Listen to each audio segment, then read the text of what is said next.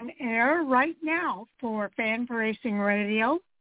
This is Thursday night, May the 18th, and we've got a big show planned for everyone here tonight. We're talking about the All-Star NASCAR Weekend Preview along with our Hot Topic Sound Off.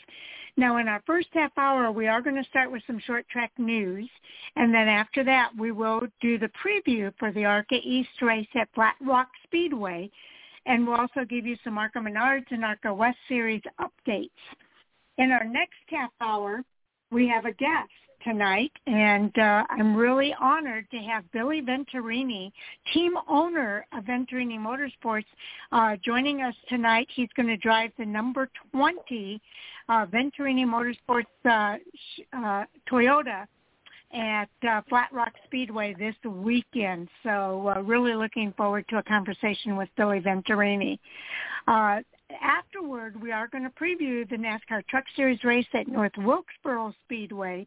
And in our third half hour, we're going to update the NASCAR Xfinity Series, and afterward we'll preview the NASCAR Cup Series, the Showdown, and the All-Star races, both at North Wilkesboro this weekend. This is a historic weekend with the return to North Wilkesboro Speedway. Then stay tuned for our NASCAR Hot Topic Sound Off. That will begin at our fourth half hour at 10 o'clock p.m. Eastern Time tonight. And we'll have our Fan4Racing Crew on board to talk about those hot topics. Joining me for tonight's show is our co-host, Jay Husmann. Welcome to the show, Jay. Well, thank you, Sharon. Man, you have said a mouthful already. Very historic weekend when it comes to North Wilkesboro. The honor of having Mr. Venturini on here with us. I know he always provides drivers for us, but he is the driver this weekend, so got to be on here himself. Exactly. After 17 years, he's coming back behind the wheel of the number 20 for Venturini Motorsports. So, again, we're really looking forward to that conversation. But let's go ahead and get started with some of our dirt and short track news. I know I sent you some information here with regard to that. Okay. So we've got why don't you go ahead and get started, because I'm just now seeing your email, which I'm going to have to do while I'm on air, or your note here. All right. Well, we'll start with Anthony Macri, and he took the Gettysburg Clash with a pass on the final corner, and that's covered by Alex Neaton at the worldofoutlaws.com. And Brad Sweet followed that up with a World Outlaws win at Williams Grove Speedway. Also covered by Alex Newton of worldoutlaw.com. Unfortunately, Mother Nature was the ultimate winner of the weekend there, as rounding out the rest of the festivities. And if, Sharon, you're still working on that. Yeah, because I'm still working on that, yeah. Thank you. Tyler Courtney kicked off the All-Star Circuit of Champions weekend there with a dominant win at Wilmont Raceway. That was covered by Tyler Atmeyer at allstarsprint.com. And then he also covered Hunter Schurenberg. He followed that up with a victory at Jacksonville Speedway.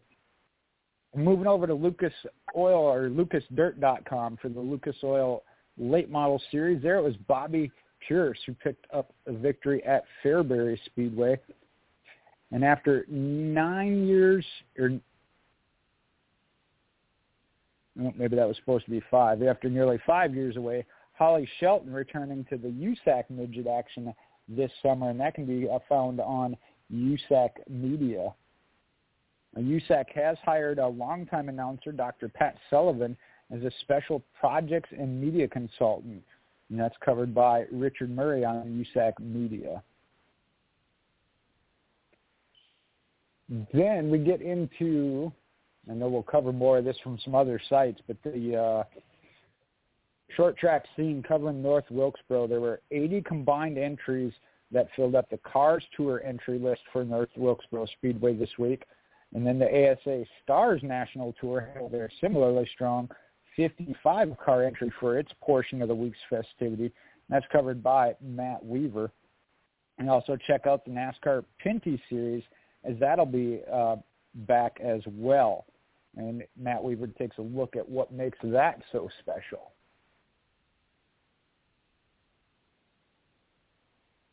Let's see if I got that email yet from Sharon. Yeah, I'm still working. Okay. Well, okay.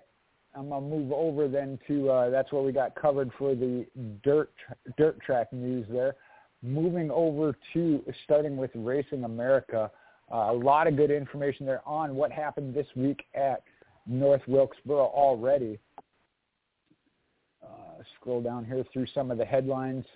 I know Bubba Pollard picked up one of the victories over William Byron and Chase Elliott. I thought that was kind of interesting to see in the final results. A lot of big names involved in these races. Some of them did pretty good. Some of them struggled a little bit. But Bubba Pollard stepped up and took the victory there for the main event. Scroll down. Okay, where are you at now? That article back.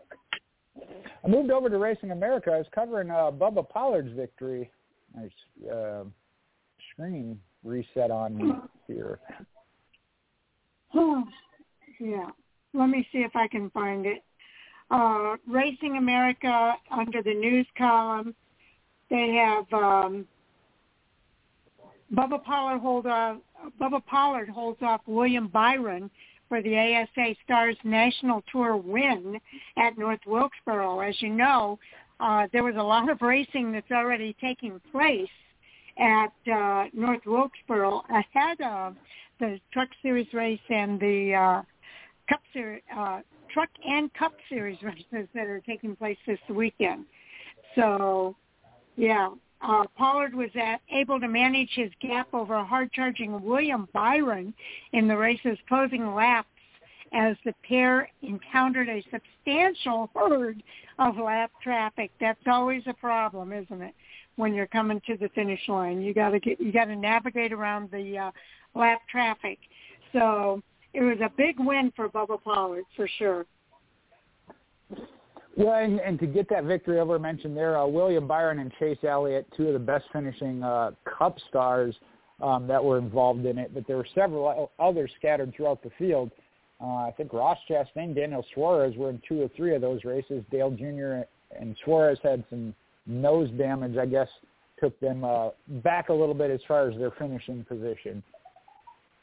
Did you cover the notes that I had sent to you about dirt and short tracks? What's that? Did you cover the notes that I already sent to you for dirt and short tracks? Oh, yeah, I had gone through all of those. Okay. So let's go ahead and move on now then to Flow Racing, because there's a lot of news over there too. Some of this is duplicated between the 2 websites, including actually 3 websites if you include Short Track Scene. But there is an article over here about Kyle Larson finding greater satisfaction in high-limit win at Wayne County. And there's a picture of him with his 2 little girls, and it's really amazing that he's able to utilize this time with his family and make them a part of all the success that he has in racing. And that was his first victory in that high-limit sprint car series, so as you said, historic making with that, the family time, again, dirt track, a little less sponsored commitments, if you will, so a lot more time to spend with the family, like you said. And then if you want to get the results of the Cars Tour and the ASA results from North Wilkesboro Speedway, they do have that posted over at Flow Racing. So you can get the complete results from both of those races right there. And there were a couple of the super late models, dirt track super late model series that were covered here on Flow Racing. Hudson O'Neal, the new deal, dazzled again, winning the Castrol Series at Marshalltown, as well as Brandon Shepard, B-Shep. He charged to the Lucas Oil late model win at Farmer City Raceway. Both of those are covered here on Flow Racing. Okay. And I want to go ahead and move over to short track scene. Matt Weaver writes a lot of the articles over there. He's got a commentary. Wilkes takes takeaways. This and other takeaways from the ASA Stars and Car Touring racing together on Wednesday at North Wilkesboro. And Matt is always good with his takeaways and with his insight into short track racing. You had Dale Earnhardt racing in those races. A lot of big names were in those races, and it brought a lot of attention to the short track racing at North Wilkesboro. As if the track wouldn't by itself, but you're right. A lot of different names involved with it. Like I said, I thought it was interesting to see, although they ran good, it was your local regular short track drivers that picked up victories, to include, I already talked about Bubba Pollard. Augie Grill picked up one, as well as Butterbean. So it was exciting, and I'm sure everybody that was there would tell you just how exciting it was. So there's a lot of really good articles over there. Also, we mentioned this Monday. I'm going to mention it again. The SRL National moves Bigley Memorial to Freedom Factory. So that's kind of big news, too, when it comes to the SRL National Series. So I'd really encourage everybody to take a look at that article as well. Okay. Most certainly. You mentioned people being there. Hopefully when Mike gets back, we get to hear from him, as that's where he was headed this weekend. That's right. Our very own Michael Orzel is at North Wilkesboro Speedway. He's there for the Truck Series race, as well as the Cup Series race, the All-Star race, as well as the Showdown race. And I can't wait to hear his thoughts about the racing out at North Wilkesboro Speedway. As soon as it was announced, he knew he had to be there. So I know this was a special trip for Mike Orzel. Okay, let's go ahead and move over to our preview for the ARCA Menards Series East. They're going to be racing out at FlatRock Speedway this weekend, and this is going to be another one of those big races because it's been a while since they raced at FlatRock Speedway. For the first time in ARCA Menards Series East history, however, the tour heads to Michigan's FlatRock Speedway this Saturday, May the 20th, for the running of the Dutch Boy 150. Now, this race will take place again Saturday, May the 20th at 7:50 p.m. Eastern Time. It will be available via live streaming at Flow Racing, and then ARCA Racing will also have radio coverage available. This is a quarter-mile paved oval, and they will be racing 150 laps. Saturday, May 13th, they have final practice from 3:30 to 4:30 p.m. Eastern Time. The General Tire Pole qualifying, which is single-car qualifying, will start at 5:10 p.m. Eastern Time. And then the Dutch Boy 150, they'll race 150 laps to cover 37.5 miles starting at 7:50 p.m. Eastern Time. So there's a lot to look out for at this race, right, Jay? There certainly is, and you mentioned the history of it, and I'm sure that's part of the reason Billy Venturini has opted to compete in it, and we'll hear from him coming up here in about 15 minutes, I believe. So we'll get a little feedback on that as to what the history of that track means to the ARCA Menards Series. Yes, indeed. We will cover that. So they had their inaugural season there in 1953. Julian Petty won the first of his two ARCA events, which coincidentally came back-to-back at FlatRock. That track also quickly became a staple of the ARCA schedule, hosting a total of 56 events from 1953 to the year 2000. Among, you want to list some of the drivers that have earned victories at FlatRock? I always love doing this. When you look at some of these names, you got Les Snow, Iggy Katona, Roma Scott, Ron Hutcherson, Moose Myers, Bill Kimmel, Lee Raymond, Bob Dotter, and Bill Venturini, Bob Keselowski, Bobby Bosher, Grand Adex, Harold Fair, Gary Bradbury, Andy Hillenberg, Joe Ruttman, Tim Steele, Bill Baird, and then Frank Kimmel. And if you've been a fan of the ARCA Menards series, you recognize many of those drivers. Okay, so these other drivers that we're going to talk about that are on the entry list, they want to get their name on that list as well. So fresh off the maiden ARCA platform victory last Saturday at Nashville Fairgrounds Speedway, Luke Fenhaus is going to lead the ARCA Menards Series East field into Saturday's Dutch Boy 150 at FlatRock. He'll look to carry the momentum of his victory from the Music City 200 into Saturday's race at the quarter-mile paved oval, but he's facing several other drivers that are looking to earn some momentum of their own this weekend. And chief off there among them is William Salovich, who has led 498 laps in the 4 ARCA platform races this year aboard that number 18 Toyota for Joe Gibbs Racing, but he's only got one victory to show for it. And then making that special one-off appearance in the Dutch Boy 150 will be Billy Venturini, who's making his first ARCA platform start since 2007. And he'll be joined in Venturini Motorsports driver Sean Hingrami, who's going to drive the number 15 car. Also making the trip to FlatRock is LeVar Scott. He'll continue his maiden ARCA Menards Series East season in Rev Racing's number 6 Chevrolet, while New York's Derek McGrew Jr. is making his ARCA platform debut.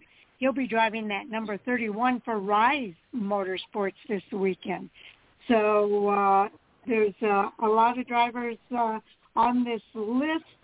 And real quick, Jay, let's go from the bottom up here.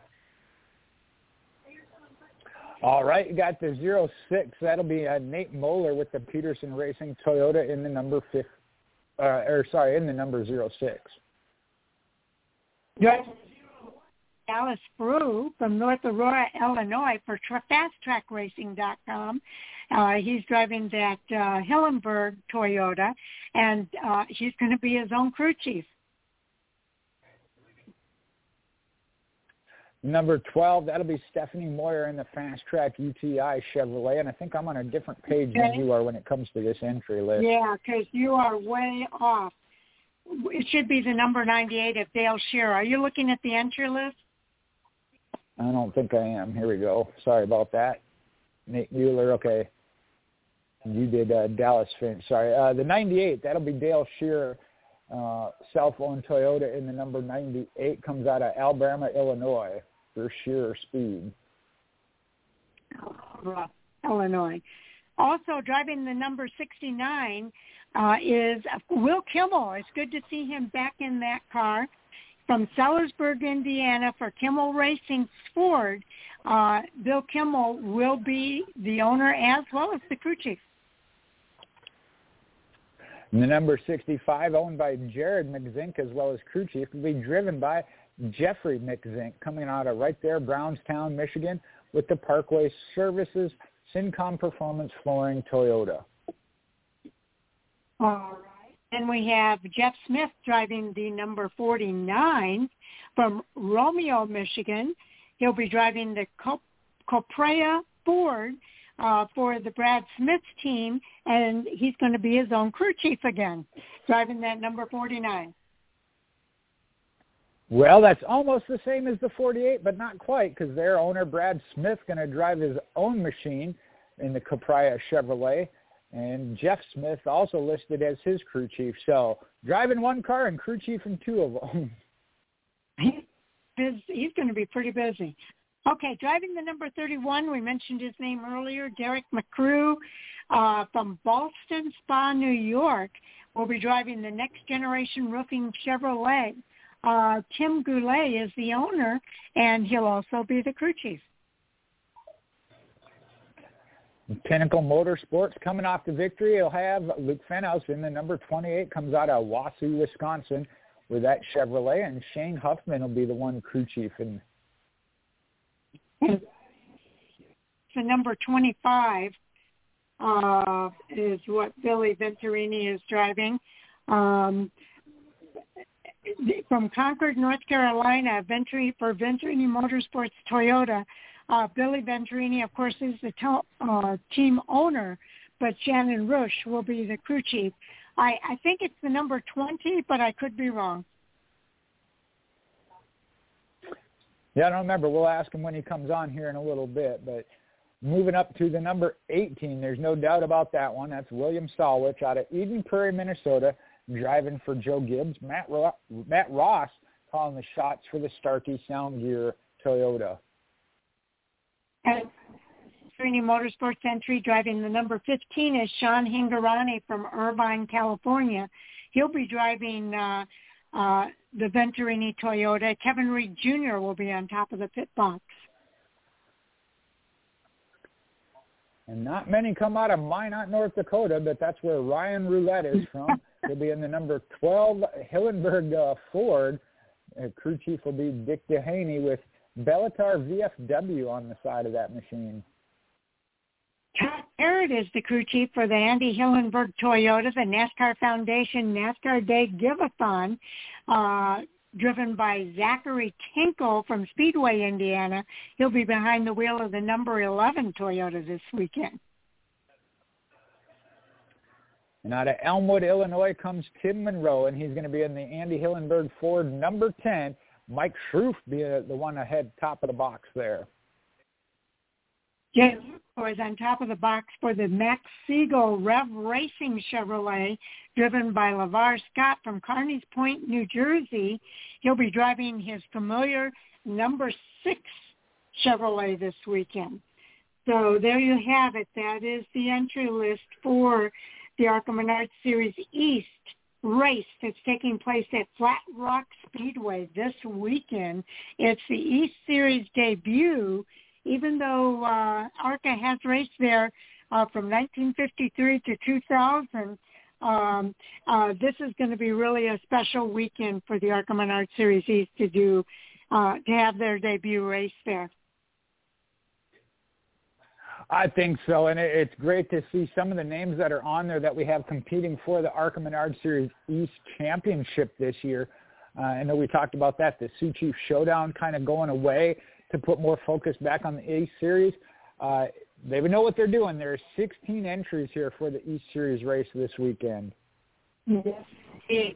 Let's go ahead and cover the series point standings for the ARCA East, and then I'll make sure you know when the next ARCA Menards and ARCA West race is coming up.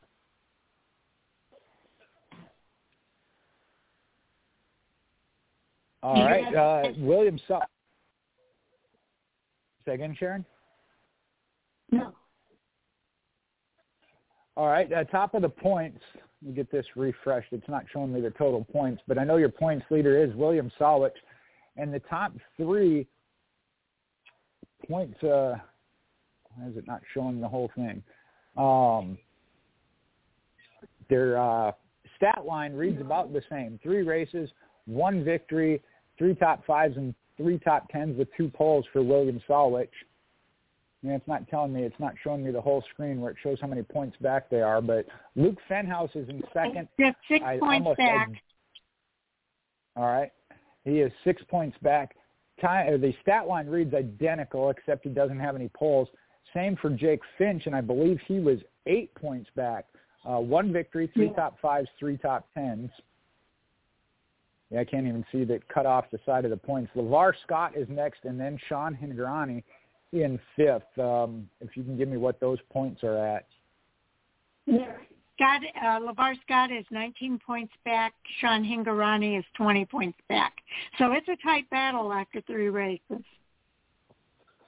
It is, and then 6th through 9th, I know all of those have made the 3 starts. Zachary Tinkle, Tim Monroe, Dale Shear, Rita Goulette, and Tanner Arms is your 10th place. I don't think Rita was listed on the entry list there. So your top 8 all in this race this weekend, all have made all 3 starts. And as Sharon pointed out, it's still pretty tight up there. Victories kind of spread throughout. Yeah. The only one who has only 2 races in the books. The other 9 drivers all have 3. So yeah, it's going to be interesting. I think we might see some shakeups in the series point standings this weekend. As tight as it is, anything can happen. Especially if the victory were to go to somebody like, say, Billy Venturini, who's making his first start. Yep, after 17 years. Okay, let's go ahead and talk about the ARCA Menards Series. They are going to be racing May 26th at 6 p.m. Eastern Time out at Charlotte Motor Speedway. They'll race the General Tire 150 starting at 6 p.m. Eastern, and it will be televised on Fox Sports 1. So that's kind of exciting to see it on national TV, along with the other series that are going to be racing in NASCAR.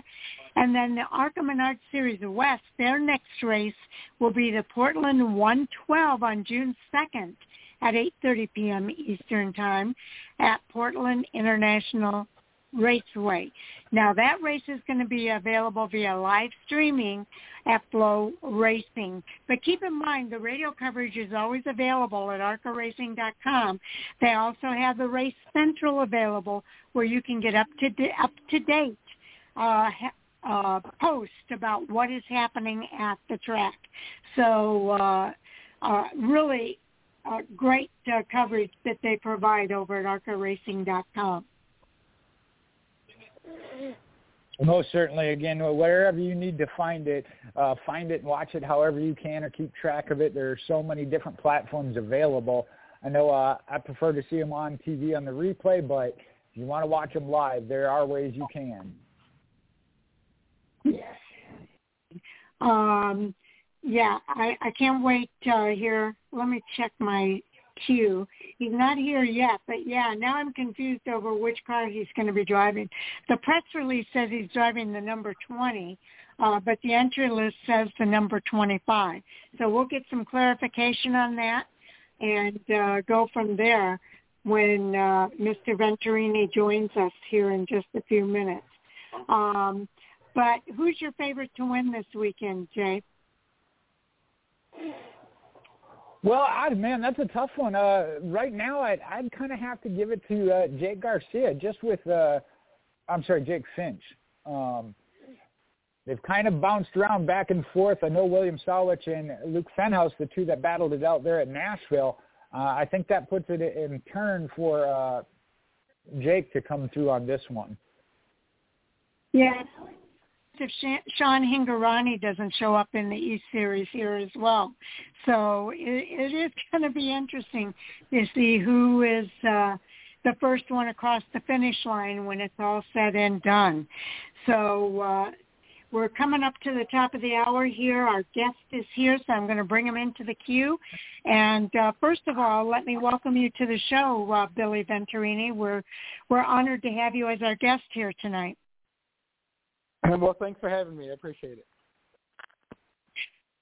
Billy, one point of clarification.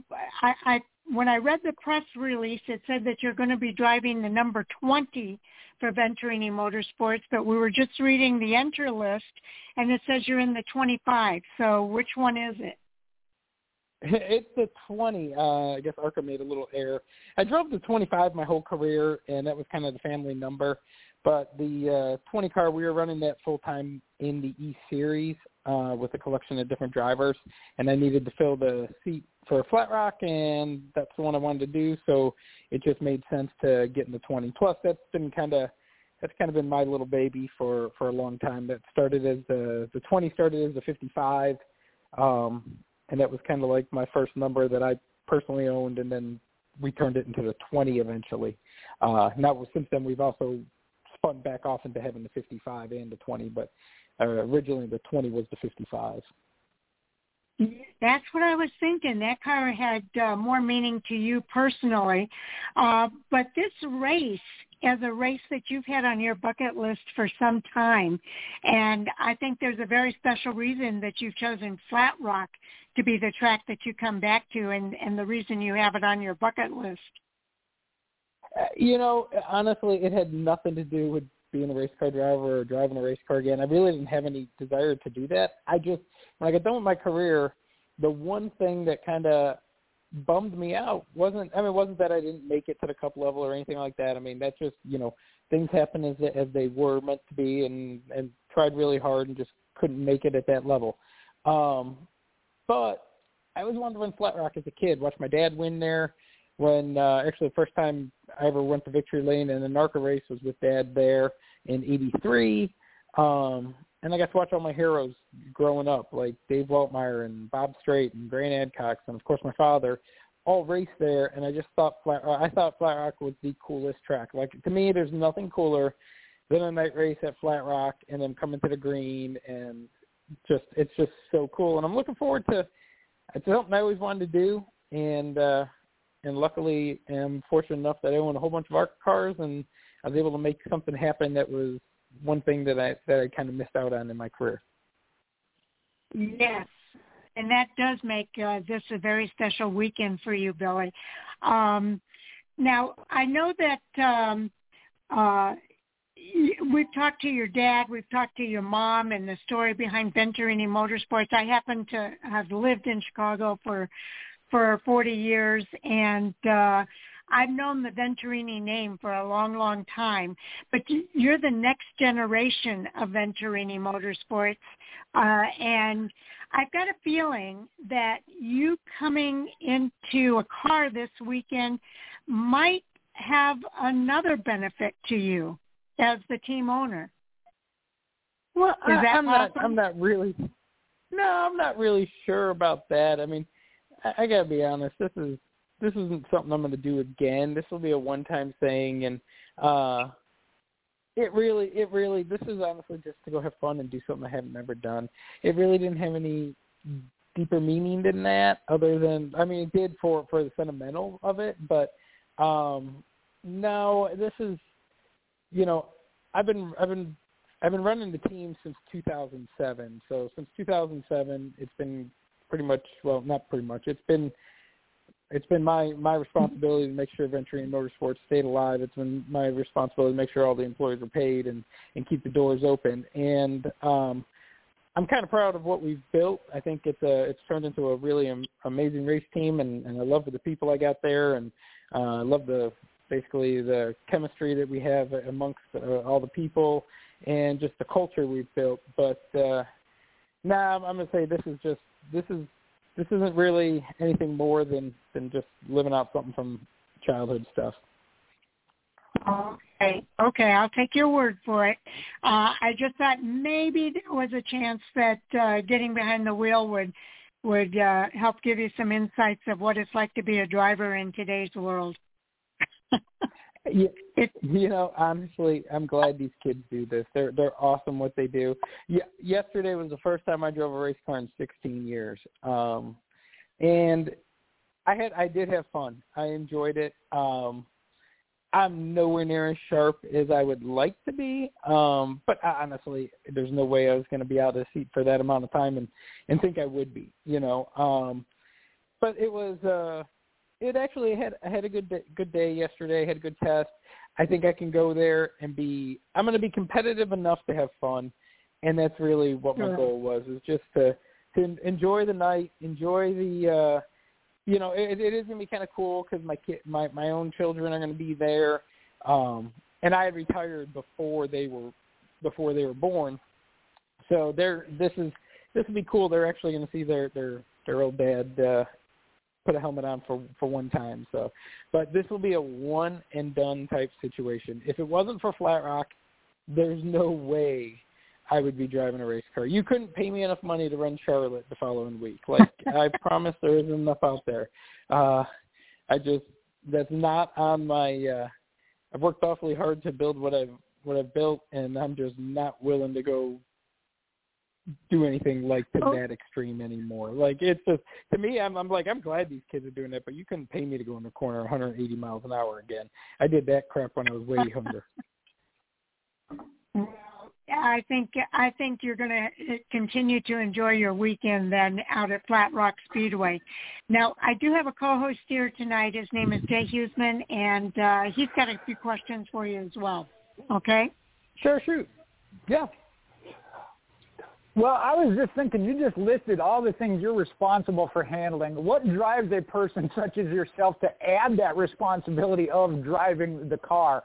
I know you're saying it's just for fun. I'll be curious to hear comments after the weekend to see if your statement is the same, if you don't want to do this all the time anymore. But what is that inner drive just to be able to do that in addition to, I mean, we've seen you crew chief, building the organization and everything to add to that plate. Well, I've played every spot on the field through the years. I started as just a floor sweep, eventually ended up as the tire guy for my dad, then a tire changer, then I was a spotter, then I drove, then after I got out of the seat, then I crew chiefed again, then I started to crew chief. Now my role is basically just managing the whole team, and I do spot often, or I'll go up and I actually will spot multiple cars. Like, we'll still have a full-time spotter, but I'll be on their channel too, kind of talking to the spotters and the crew chief, kind of telling them what I feel like the car needs, what the driver needs to improve. So I'm kind of basically a quality control guy for the entire organization now. But this is no more responsibility this weekend because there's no pressure on this. There's no expectations because I've been fortunate enough. We've won 86, 87 races in the series all the time. I mean, we've had a good run. So I'm not going there to try to prove anything to anyone. This is simply because, well, I wanted to and I can. So I'm going to. So that's basically what the whole weekend's about. Well, I'll help you out with keeping up with some of that stuff. We had that in our notes. You are the winningest team in series history with a commanding 88 wins. So that's where your stats are at. 88. I didn't even know the amount, but I know it's a lot.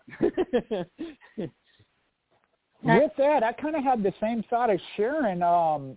We've seen this year you started with racing with the West Series as well and expanding that a little bit. What is that kind of leading towards as far as the future? Was that kind of just an opportunity the way it came as well? It was an opportunity, but I got to be honest, I love it out there. Love that series. They have a beautiful series out there. The competitors are wonderful. The series is great to run. If we can continue to be a West team also, it is something that we will continue for years to come if the opportunity keeps coming. But I've never really tried to steer people because I gotta be honest, we're lucky enough we get a lot of people who want to drive for us, and we got a lot of clients who are looking for races to run.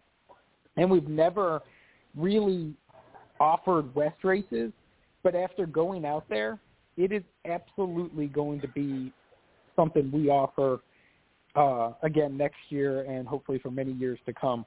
That whole West atmosphere is just unbelievable. It's really the most fun racing I've had in probably my whole career. It's awesome. Well, my last question would be kind of another one leaning towards the future. We've seen a couple of teams, McAnally Racing from the West Series, Rev Racing from the East, take that next step into the Trucks or the Xfinity Series. You'll always obviously be a staple within the ARCA Menards Series, but has that ever even come across your thought process or any kind of plans for that or thoughts about it? No, we're going to stay right where we're at. We've really created a really solid business in where we're at, and without being too, if their businesses ran like ours did, they wouldn't have left because you wouldn't want the distraction of going to another series. It just takes too much. Like, Rev's doing a great job, and they're an awesome running organization, but they don't have the amount of races that we have to run in the ARCA series. If they did, they couldn't even be thinking about doing a truck deal. And then McAnally, he just had a shortage of the West Coast deal, so he had to come out east with the truck stuff, and he's done a great job. And, and I'll be honest, I'm a huge fan of Christian Eckes. He drove for me, and I'm loving McAnally having that success with Christian because Christian's just a superstar, and eventually he should be hopefully be a Cup driver because he deserves it. Well, and before I hand it back over to Sharon, I got to say, like I said, you've always been a staple in the ARCA Menards series. Maybe not moving up your own team, but the drivers that have come through your organization that have gone on to the other series, other teams, certainly a success, and it requires having that opportunity like your team that gives them that opportunity. So although I'd kind of like to see you move up, obviously your role and content with it and do a good job at it. So congratulations on that, and have fun this weekend. I appreciate it, man. Thank you. Okay, I'm going to bring it back to FlatRock and your crew chief, Shannon Rush, and your spotter is actually going to be Brendan Poole. How cool is that? One of the coolest things about this whole process and about me coming back and running a race was how so many of my ex-drivers have offered to help and wanted to help in the process. It's been cool. I mentioned Christian Eckes. Christian helped me in making sure that I was prepared, just getting me some more, just making sure I had all the right information for basically how the cars have changed through the years.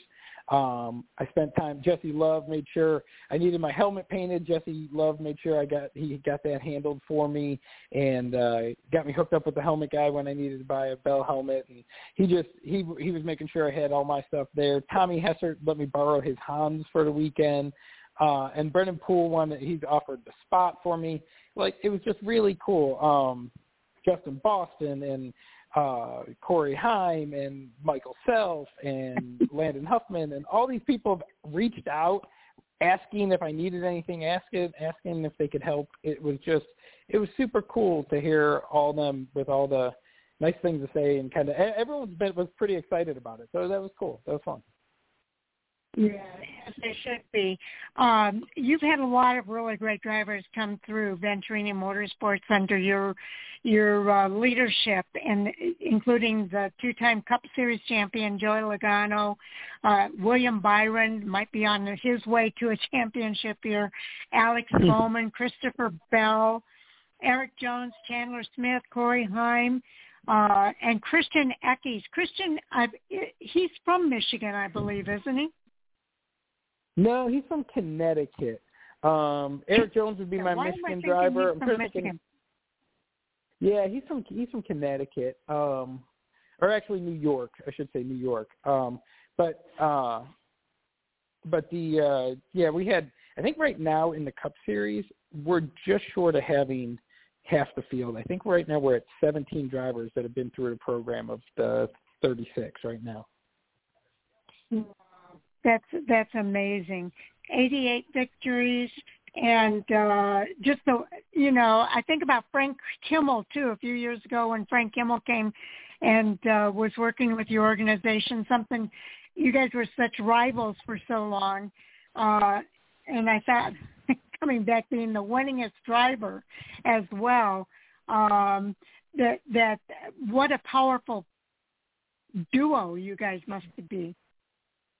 Well, he's no longer with us, and I guess the rivalry still continues. Oh, okay.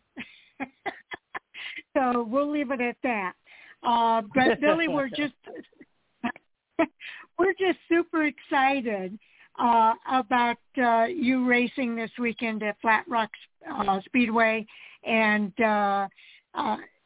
just honored that you came on the show to talk with us a little bit about it. Your family has such a rich history within the ARCA Menards series, and you certainly are a very big part of that. I bet your dad is your mom and dad going to be there? Oh, absolutely. Yeah, you couldn't keep them away. They're still active as can be with the team. They're still there on a daily basis. They kind of pick and choose their own hours, but but they're there all the time. They still love the race shop and love to be part of it. Okay, well, I'm sure it's not the first time, but if you were to go to Victory Lane this weekend, are you going to get the Big Bill gifts? If I go to Victory Lane this weekend, if I'm going to Victory Lane this weekend, it's probably go visit Sean Hingarani because he won in my car. Because I highly doubt I'm going to win this weekend. But and I gotta be honest, I'd rather that kid win way before I would need it. But I'm going to just go out and compete well, have fun. If we can run in the top 5, that would be awesome. If we don't, so be it. But I'm going to be the one I'm rooting for this weekend, the 15.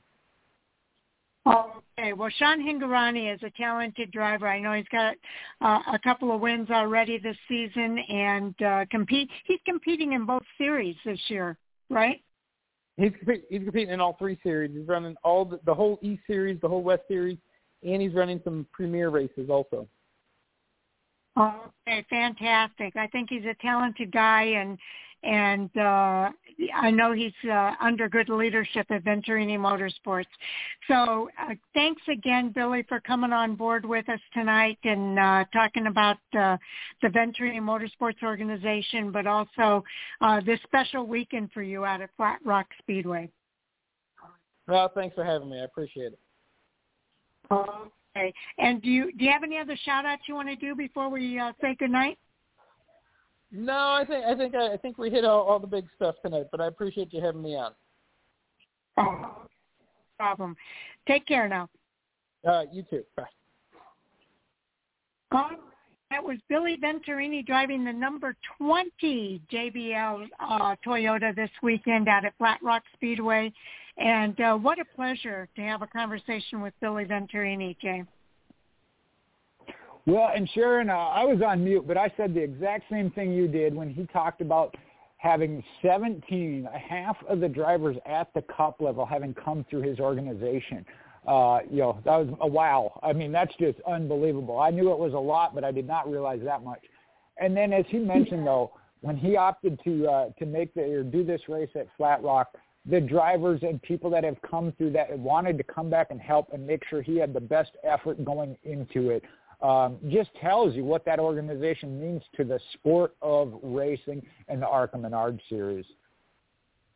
Yes, it really is going to be a special weekend, and it tells you the kind of leadership that he offers that organization, that all of these drivers wanted to be a part of this with him. And I know the leadership there is very, very good, and we hear it from the drivers how much they enjoy racing with Venturini Motorsports, and when they're looking for an organization to race for, this is the team that they want to race for. And the first place they knock on the door to get an opportunity. So I know the leadership there is just outstanding. And the last thing I took from what you mentioned about him possibly winning, he said that's really not even his focus. The winning car that they're putting that effort behind is the 15. He's there to have some fun, hopefully run good or whatever. But he said he would rather have that 15 win versus himself. I mean, that tells you right there what he gives to the team instead of himself. Yep, it certainly does. So, again, a real honor to have Billy Venturini on the show with us here tonight. But now it's time for us to kind of move on, Jay. We're going to go ahead and move on to the NASCAR Craftsman Truck Series.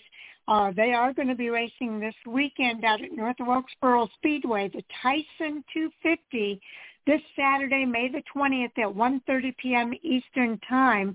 It will be televised on Fox Sports 1 at 1 p.m., and radio coverage is on MRN and Sirius XM NASCAR Radio. They'll be racing a distance of 156.25 miles over 250 laps. The first 2 stages are 70 laps apiece. So the first stage ends on lap 70, second stage on lap 140, and the last stage is 110 laps ending on lap 250. So let's go ahead and get started with our Truck Series preview here. Well, we talked about some drivers already having raced at North Wilkesboro, but there's several that are doubling up at the top series, as several NASCAR Cup Series drivers will be moonlighting in this Tyson 250 NASCAR Craftsman Truck Series race at North Wilkesboro on Saturday. That hopes is to get some extra seat time prior to the NASCAR All-Star race and Open race. We start with the 2311's Bubba Wallace. He'll be back in the number 1 Tricon Garage Toyota this weekend, working alongside crew chief Seth Smith. Now, Wallace made his Truck Series season debut last weekend at Darlington, where he posted the top 10 finish, coming home 7th. Hendrick Motorsports drivers Kyle Larson and William Byron, they'll also be making starts in the Truck Series this weekend, as Larson will jump behind the wheel of the number 7 Spire Motorsports Chevrolet with crew chief Kevin Mannion, and that's to fill in for Alex Bowman. We'll talk about that a little later. Byron, he's going to be piloting the number 51 Kyle Busch Motorsports Chevrolet and have crew chief Brian Patty with him. Another one, NASCAR Cup Series driver standings leader and Trackhouse Racing driver Ross Chastain. He'll compete in the Tyson 250 this weekend. Chastain will be in the number 41 Nice Motorsports Chevrolet, working with crew chief Mike Hillman. Chastain has already made 5 Truck Series starts this season, posting 2 top 5s. And last but not least, you got Joe Gibbs Racing Christopher Bell. He'll be making a NASCAR Craftsman Truck Series start this weekend at North Wilkesboro. Bell will be in the Hattori Racing Enterprises number 61 with crew chief John Leonard. And this will be Bell's debut with HRE and his first Truck Series start since 2018. Okay, that's pretty cool. Also, Josh Williams is coming back to the Craftsman Truck Series. He's looking to make his return to the series for the first time since 2014. Williams has 3 Cup Series starts alongside 164 Xfinity Series starts. His first and only race in the Craftsman Truck Series didn't start off well. It resulted in a DNF. It did not finish at Martinsville because of a brake issue. So it'll be good to see Josh Williams returning to the Truck Series this weekend.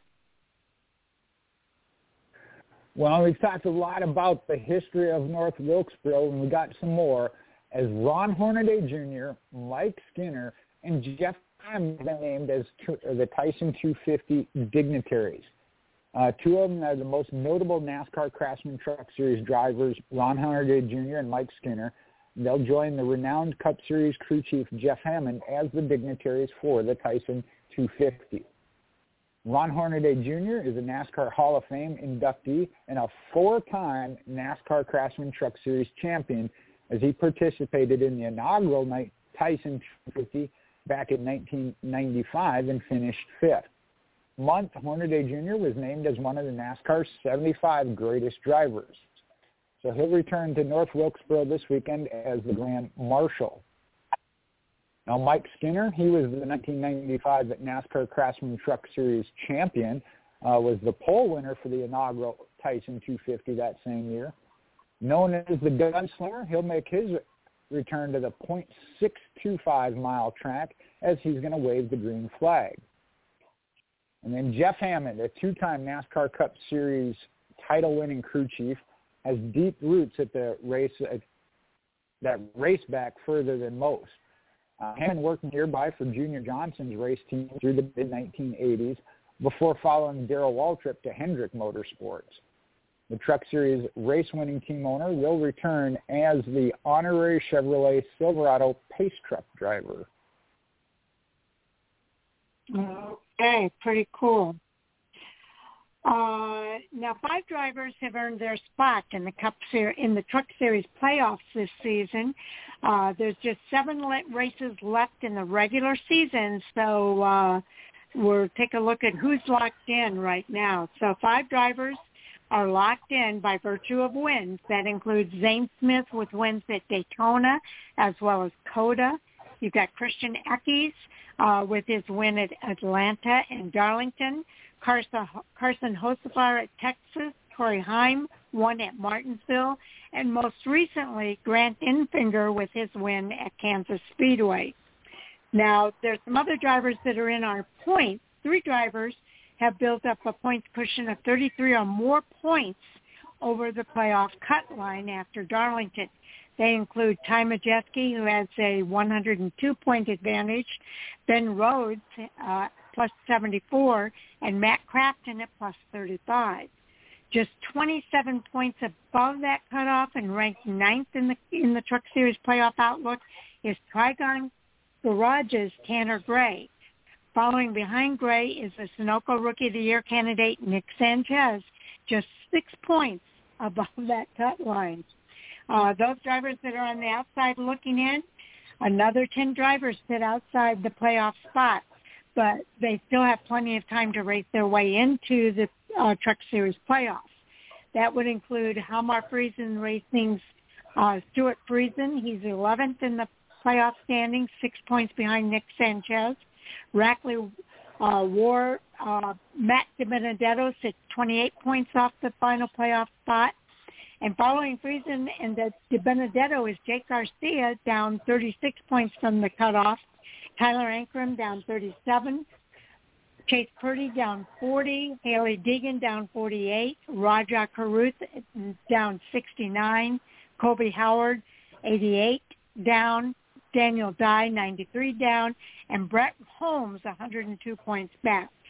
So we still got some racing to take place here, and a lot can change, but there you have a playoff outlook as it stands today. Well, and when we look at it, the NASCAR Craftsman Truck Series returning to North Wilkesboro Speedway, theirs is a points race. And it's the first time in 27 years that the Truck Series is returning to North Wilkesboro Speedway for this Tyson 250 on Saturday, May 20th. It's deep in the heart of North Carolina moonshine country. The homecoming to the .625-mile track is a return to some of NASCAR's oldest and deepest routes. North Wilkesboro Speedway is unlike any other track on the schedule. It's a paved oval that runs downhill on the front stretch and uphill on the back stretch.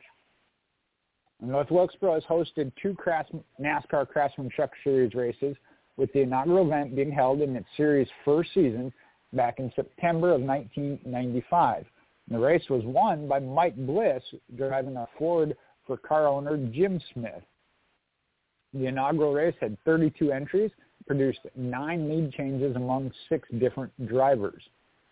And then the Craftsman Truck Series last raced at North Wilkesboro in that year of 1996. And then NASCAR Hall of Famer driver Mark Martin took the checkered flag in his second career NASCAR Craftsman Truck Series race. It was the first victory by a driver who is not a regular in the series since Terry Labonte had won at Richmond in 1995. Martin won that race driving the number 99 Ford for what is now RFK Racing.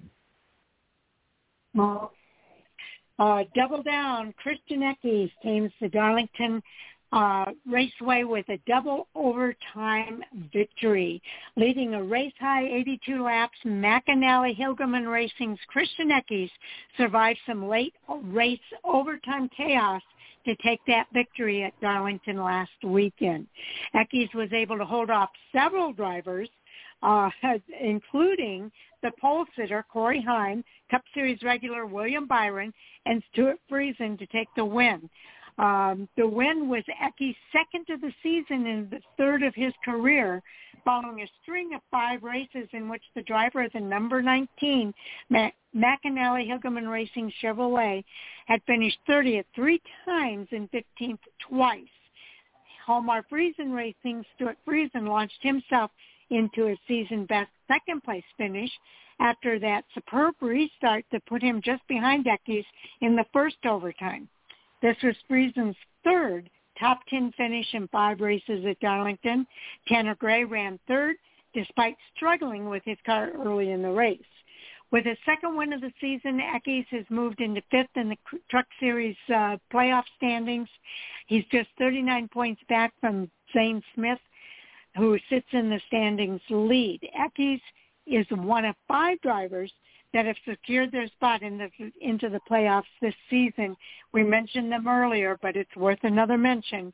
Zane Smith has the 2 wins, Christian Eckes 2 wins, Corey Heim, Grant Dinfinger, and Carson Hocevar each have 1 win. So as I read the first part of this, Jay, I noticed a lot of these names are Venturini Motorsports graduates. Well, there you go. Like I said, that just amazed me, but you're right. I know he talked about Christian Eckes specifically, but so many of them that Venturini Motorsports has played a role in.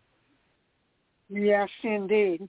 Now, I just want to mention the NASCAR Xfinity Series is not racing this weekend. However, they will be racing the Alsco Uniforms 300 at Charlotte Motor Speedway on Saturday, May the 27th.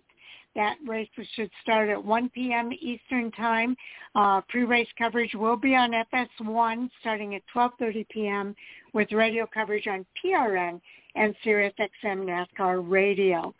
We do have a few updates here that we're going to give you for the Xfinity Series, but again, they're not racing this weekend. We got to wait another week to see them back on the track. Well, I know Mike had this one up as an exciting point, a hot topic or whatever, but Colleague Racing has tagged road racing expert Jordan Taylor for Portland. Colleague Racing has announced road racing ace Jordan Taylor will pilot the number 10 Chevrolet Camaro for his first Xfinity Series start. That'll come at Portland International Raceway. The 32-year-old is a seasoned veteran when it comes to road and street courses worldwide, currently competing full-time as a Corvette factory driver in the IMSA WeatherTech Sports Car Championship. Now, Taylor made his first ever NASCAR Cup Series start earlier this year at Circuit of Americas in Coda while filling in for the injured Chase Elliott. So excited to see him get this Xfinity Series start. Yeah, now, there was a shakeup in the Xfinity Series standings. Nemechek now has the lead. And after several weeks of Austin Hill sitting on top of the Xfinity Series driver standings, that new leader, John Hunter Nemechek from Joe Gibbs Racing, snags that top spot with 424 points, just 1 point ahead of Hill, who sits at 423. So it's close. Junior Motorsports teammates Justin Allgaier down 53, Josh Berry down 57, take up the 3rd and 4th place spots. Then there's Stewart-Haas Racing's Cole Custer sitting close behind in 5th at 365 points. He's 59 points down.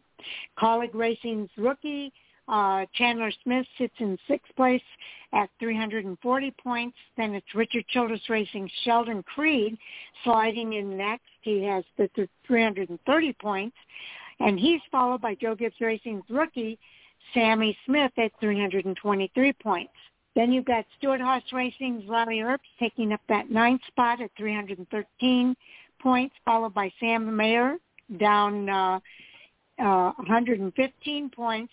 Daniel Hemrick down 150, and Parker Kligerman down 151 points. Jeff Burton took the checkered flag at Talladega to secure his spots into the playoff. He comes in next with Brandon Jones down 160, still fighting for his spot into the 23 playoffs for this season in the Xfinity Series. So we'll see what happens when they get back to the track at Charlotte. Well, one of the teams ready for that is Junior Motorsports to take on Charlotte Motor Speedway. It'll be Junior Motorsports' Josh Berry. He'll be looking to post back-to-back wins at Charlotte Motor Speedway in the first victory of the 2023 season, but he's sure to have some tough competition. The JRM teammate Justin Allgaier is no rookie when it comes to the 1.5-mile Charlotte, North Carolina track. He's got 20 starts under his belt, and in those he's posted 5 top 5s, 11 top 10s, and led 77 laps. Like Barry, Allgaier is still looking to land himself in victory lane this season, and if his performance at Dover with a 3rd place and Darlington 2nd place are any indication of how he'll run next weekend at Charlotte, he's got a good chance of taking that checkered flag. Another member of the JRM team that could put on a show this weekend is Sam Mayer. The 19-year-old posted his first start at Charlotte Motor Speedway last season, snagging the pole and walking away with a third-place finish. Although he's still a newbie when it comes to running the Charlotte Oval, he's proved he can handle himself on 1.5-mile tracks. Earlier this season at Las Vegas Motor Speedway at 1.5-mile track, he posted a 7th-place finish, and in his 3 starts at Texas Motor Speedway's 1.5-mile track, he's posted 1 top 5 and 2 top 10s. Last but not least, Brandon Jones, who's in his first season with Junior Motorsports, has 9 Charlotte Motor Speedway starts in the books. In those 9 starts, he's posted 3 top 10 finishes and put up some good finishes at other 1.5-mile tracks. At Las Vegas, in 13 starts, he's got 2 top 5s and 9 top 10s. At Texas, he's got 14 starts with 2 top 5s and 6 top 10s. So look for Junior Motorsports to be a heavy favorite at Charlotte Motor Speedway. Okay, and to wrap up our Xfinity Series updates, Charlotte Motor Speedway, again, is up next for the series. After a wild finish at Darlington Raceway last weekend that saw Cup Series star Kyle Larson in the number 10 Chevrolet for Colleague Racing snatch that checkered flag from Joe Gibbs Racing's John Hunter Nemechek on the final lap. The Xfinity Series will be taking a break before they head back to action at Charlotte Motor Speedway again Saturday, May the 27th. There have been 77 NASCAR Xfinity Series races at Charlotte Motor Speedway that date back to the inaugural event on May 29, 1982, and that race was won by Harry Gant. The track has produced 38 different Xfinity Series winners and 50 different pole winners. 12 Xfinity Series races at Charlotte have been won from the pole, or that first starting spot, most recently by Brad Keselowski in 2018. As with many tracks, Kyle Busch is etched in the Charlotte Motor Speedway record books. He has the most wins at 9, the most top 5s at 19, top 10s at 22, and lead lap finishes 22, along with laps led at 1,475. The defending winner at Charlotte is Junior Motorsports driver Josh Berry, a victory he snagged over Ty Gibbs by an impressive 18.039 thousandths of a second. The Xfinity Series on-track action at the 1.5-mile Charlotte Motor Speedway will kick off with practice starting at 3:35 p.m. Eastern Time, followed by qualifying at 4:05 p.m. Eastern on Friday, May the 26th. Again, that's a week from now. Okay, now we're going to move into, and we've got a lot to cover here, so we'll have to do the, what do we call it, the Reader's Digest version here. But we have the All-Star Open at North Wilkesboro Speedway will take place Sunday, May the 21st at 5 p.m. Eastern Time. It will be covered on Fox Sports 1 starting at 5 p.m., radio coverage again on MRN and Sirius XM NASCAR Radio. They'll be racing a distance of 62.5 miles over 100 laps. So let's cover the Showdown here first, Jay. And what do we have? All right. Let me scroll up to where the Showdown itself starts.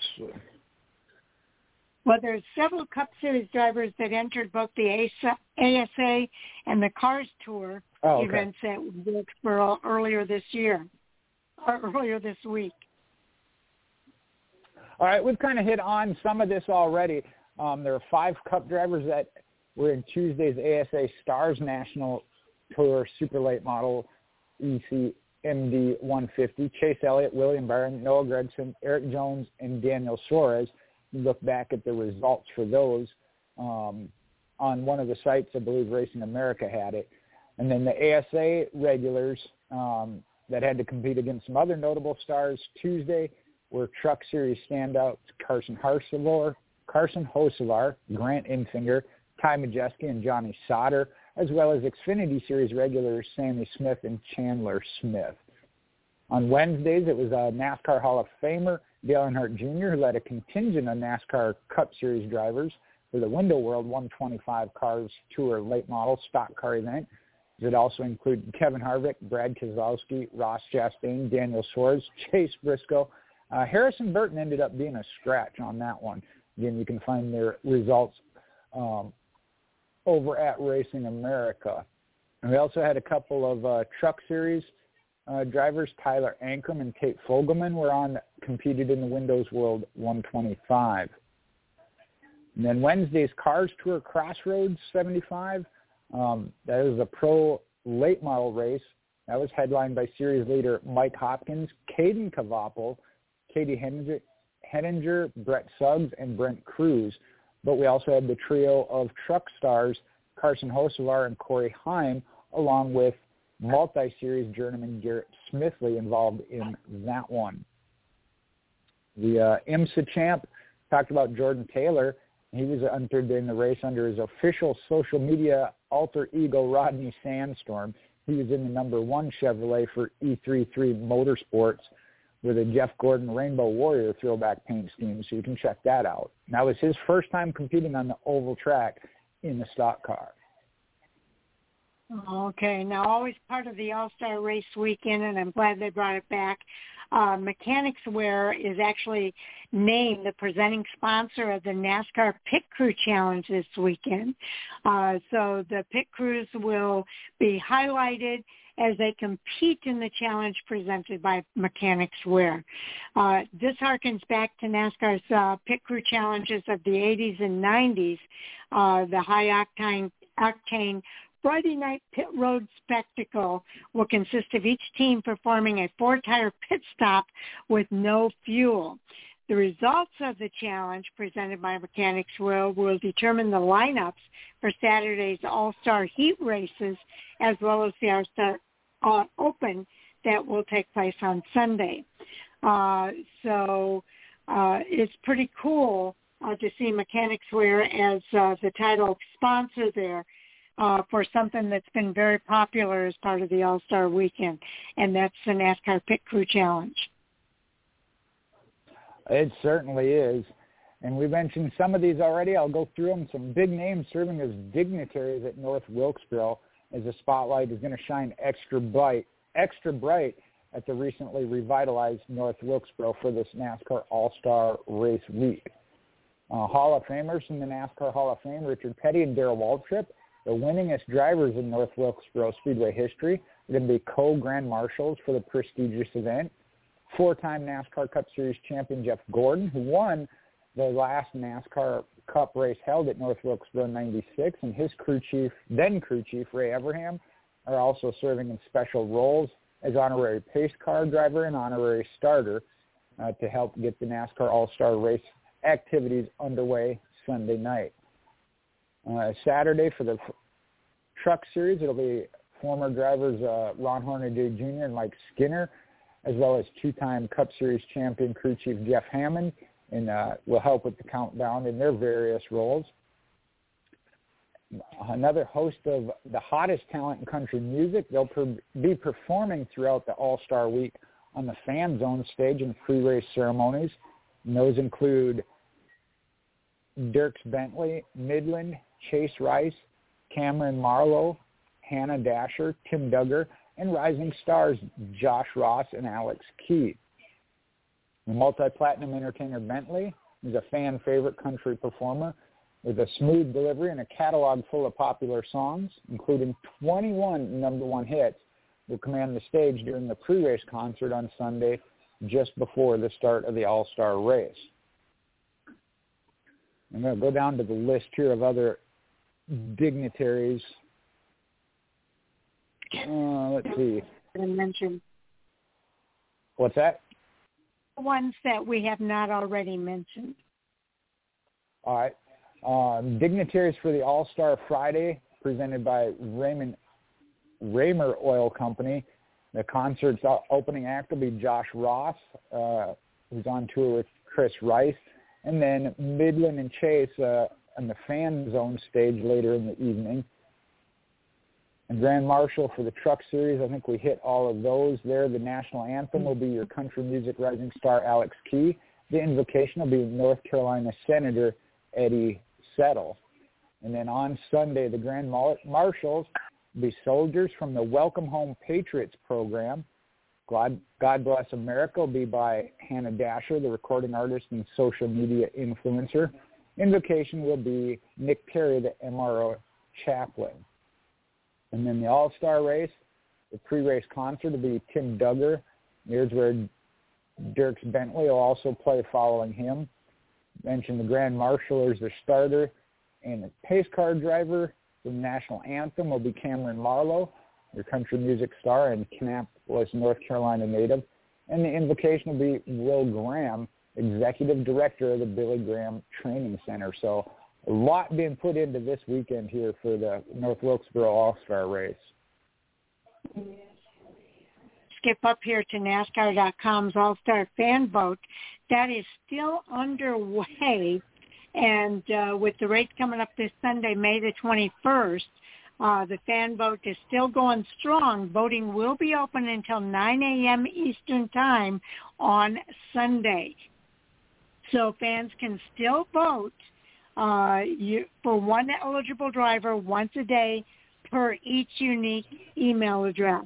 The fan vote began in 2004 with Ken Schrader earning his first accolade during the All-Star weekend. In total, 16 different drivers have won the fan vote during the All-Star weekend. In 2008, Casey Kane became the first driver to not only get into the All-Star race by the fan vote, but he went on to win the All-Star race. He started 24th, which was last place in the All-Star race, and then ended up winning. He led the last 17 laps to win. Danica Patrick became the first driver to win more than one fan vote into the All-Star race in 2013 as well as 2015. She's also the only female to win the fan vote into the All-Star race. Chase Elliott became the first driver to win the fan vote in consecutive seasons, 2016, 17, and 18, and also the first driver to win it 3 times. Elliott leads the series in fan vote wins. Chase Elliott, Casey Kane, Dale Earnhardt Jr., Joey Logano, Carl Edwards are the only 5 drivers who have won the All-Star race and the fan vote in their careers. Kane won both in 2008. Earnhardt Jr. won the All-Star race in 2000 and the fan vote in 2011. Logano won the fan vote in 2009 and the All-Star race in 2016. Edwards won the fan vote in 2010 and the All-Star race in 2011. Elliott won the fan vote from 2016 to 18 and the All-Star race in 2020. So pretty cool to see that happening. Let's cover the format, Jay. All right. That was a glimpse into where's the format. All right, the NASCAR All-Star Race format. Oh, let me see if it's got the open. Yeah, it starts with the All-Star Race open format. All right, which section do you want me to start with here? There's like, all right, here we go. 2003 All-Star Open and All-Star Race itself, the formats. Start with the NASCAR All-Star Race and Open Qualifying, or the Pit Crew Challenge. The Pit Crew Challenge will be on Friday, May 19th. That'll determine the starting lineups for 2 heat races as well as the Open. Pit Crew Challenge order is determined by current driver point standings in reverse, going from last to first. Each car's qualifying time will be based solely on their pit stop time from the Pit Crew Challenge. The timing lines will be established 1 box behind and 1 box ahead of the designated pit box. And teams must complete a 4-tire stop during that Pit Crew Challenge. Then we get to the NASCAR All-Star Heat Races. 21 drivers already locked into that All-Star field will split into 2 60-lap or 37.5 miles heat races on Saturday night, May 20th, which will determine the starting lineup for the All-Star race. All laps, caution and green, will count, and each race will get 1 chance at overtime if needed. Results of Heat Race 1 will establish the inside row. Heat 2 will set the outside row. The remaining teams not already locked into the All-Star race, they're going to compete in the All-Star Open. Now, that'll be on Sunday, May 21st. They'll feature the drivers not previously eligible already for the All-Star. And that'll be 100 laps or 62.5 miles. Again, all laps will count, caution as well as green, and the Open will get one chance at overtime if needed. There will be a competition break at or around lap 40. Now, 3 drivers will advance from the All-Star.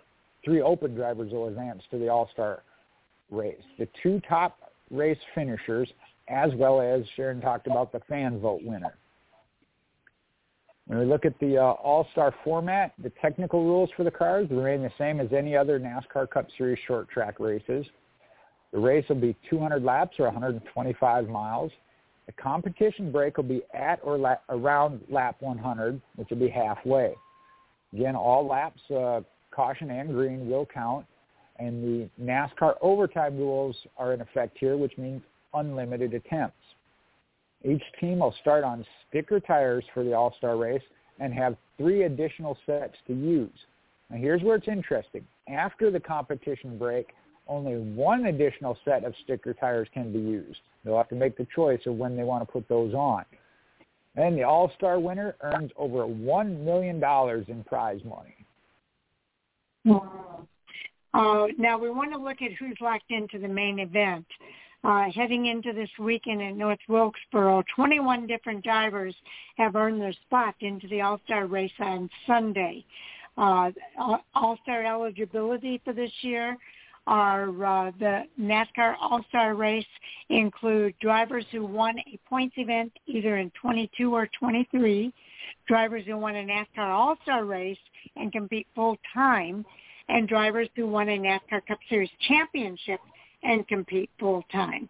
So going down the list here, car entry 1 is Ross Chastain from Trackhouse Racing. He'll have Phil Surgeon on the pit box for his Chevrolet. Austin Cindric in the number 2 for Team Penske. Jeremy Boland's the crew chief. Again, they're racing Ford. Driver number 3 is Austin Dillon from Richard Childress Racing. Keith Rodden on top of the pit box for his Chevrolet. Kevin Harvick drives the number 4 for Stewart Haas Racing. And Ford and Rodney Childress is on top of the pit box there. Kyle Larson driving the number 5 for Hendrick Motorsports. Cliff Daniels on top of the pit box for his Chevrolet. And the number 6 is Brad Keselowski for RFK Racing. Matt Bacall is the crew chief for his Ford. Kyle Busch driving the number 8 for Richard Childress Racing. Randall Burnett is his crew chief for Chevrolet. And then in the number 9 is Chase Elliott for Hendrick Motorsports. And his Chevrolet will be crewed by Alan Gustafson as the crew chief. Number 11 is behind the wheel is Denny Hamlin for Joe Gibbs Racing. Gabe Hart, the crew chief for their Toyota. Ryan Blaney driving the number 12 for Team Penske. Jonathan Hassler is the crew chief for his Ford. Also driving a Ford with John Klotzmeyer as the crew chief for Stewart Haas Racing's Chase Briscoe's number 14. The 17 driven by Chris Buescher for RFK Racing will have Scott Graves on top of the pit box for his Ford. Martin Truex Jr. driving his number 19 Toyota will have James Small on top of the pit box. Christopher Bell behind the familiar number 20 for Joe Gibbs Racing. We'll have Adam Stevens as the pit crew boss and for his Toyota. Joey Logano driving the number 22 Team Penske with Paul Wolf on top of the pit box for his Ford. Driving a Toyota with Booty Barker as his crew chief is Bubba Wallace driving the number 23 for 2311 Racing. William Byron is behind the wheel of the 24 for Hendrick Motorsports. Rudy Fugle, the crew chief for his Chevrolet. Eric Jones driving the familiar number 43 Legacy Motor Club Chevrolet with David Elens as the crew chief. Driving a Toyota with Billy Scott as the crew chief for 2311 Racing is Tyler Reddick behind the wheel of the number 45. And Ricky Stenhouse is driving the number 47 for JPG Doherty Racing. Michael Kelly on top of the pit box for his Chevrolet. And also driving a Chevrolet with Travis Mack as the crew chief is Daniel Suarez from Trackhouse Racing, driving the number 99. Of the 21 drivers already entered in the All-Star race, 7 have previously scored wins in the annual exhibition race. Kevin Harvick in 2007 and 18, Kyle Larson in 19 and 21, with 2 All-Star victories each. Team Penske's Ryan Blaney is the most recent All-Star race winner. He brought home the victory from Texas just last season. In total, 24 drivers will make the start in this season's All-Star race, 25 drivers that earn the spot in the event, and 3 additional spots that will be added following the All-Star Open. That would include the All-Star Open winner, the All-Star Open runner-up, and, of course, that fan vote winner as well. So, Jay, you want to take the last Back to the Roots update here to close this out? All right. Well, I'm going to start at who's in it, and then we'll go from there as far as what time we got. But going through the ones that are in the Open, the number 7 Chevrolet is Corey LaJoie from Spire Motorsports with. You want me to go through the rest of it first? Yeah, I was just going to make sure we got who's in the Open. Ryan Sparks is the crew chief there.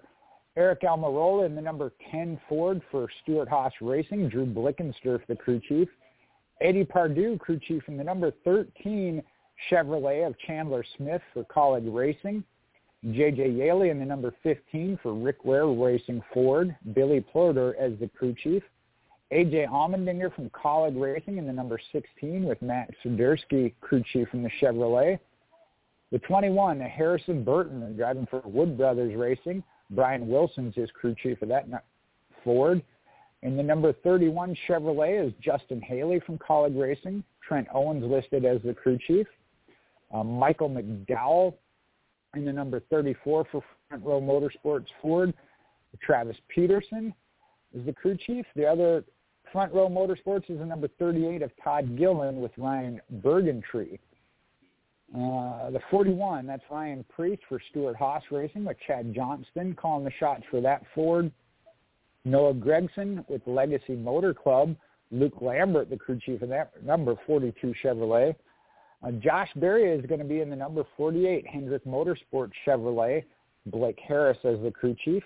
Ryan Newman getting the start with Rick Ware Racing. Jerry Kelly calling the shots for that number 51 Ford. Number 54 is Ty Gibbs for Joe Gibbs Racing. Chris Gale is the crew chief of that Toyota. Another Spire Motorsports entry, 77 Chevrolet, is Ty Dillon with Kevin Belcourt as the crew chief. And the final one is the 78, Josh Balicki driving a Chevrolet for Live Fast Motorsports with David Ingram as the crew chief. And we got 1 minute left. Going to see if there are any highlights to go over from this. The All-Star Open was introduced back in May 11th of 1986 when they raced at Atlanta Motor Speedway. I didn't know this. That event was won by NASCAR Hall of Famer Benny Parsons, but it did not grant him into the entry into the All-Star race. That only started the following season. So there's a lot more information there you can check out though on the history of the All-Star Open. Some interesting things there, I will say. Yes. This is something that I think a lot of fans look forward to every year. That All-Star race at North Wilkesboro Speedway will be this Sunday at 8 p.m. Eastern Time. It will be televised on Fox Sports 1 at 7 p.m. Eastern. Radio coverage available on MRN and SiriusXM NASCAR Radio. Again, they are racing a distance of 125 miles over 200 laps this weekend. And we are at the top of the hour. That means it's time for NASCAR Hot Topics Sound Off. I believe joining us for tonight is going to be Andy Lasky as well as Tommy Kraft. Neither one of them are here just yet, but we will look forward to seeing them here shortly. we've got a lot of hot topics to cover here tonight, Jay. Let me get my notebook here so I can keep track. Okay, here's, I believe this is Tommy. I'm bringing him into the queue. Welcome to the show, Tommy. Hey, how are y'all? Looking forward to our hot topic segment here. And then joining us shortly will be Andy. But why don't you go ahead and give us our first hot topic of the night, Tommy? Let's go with, let's see.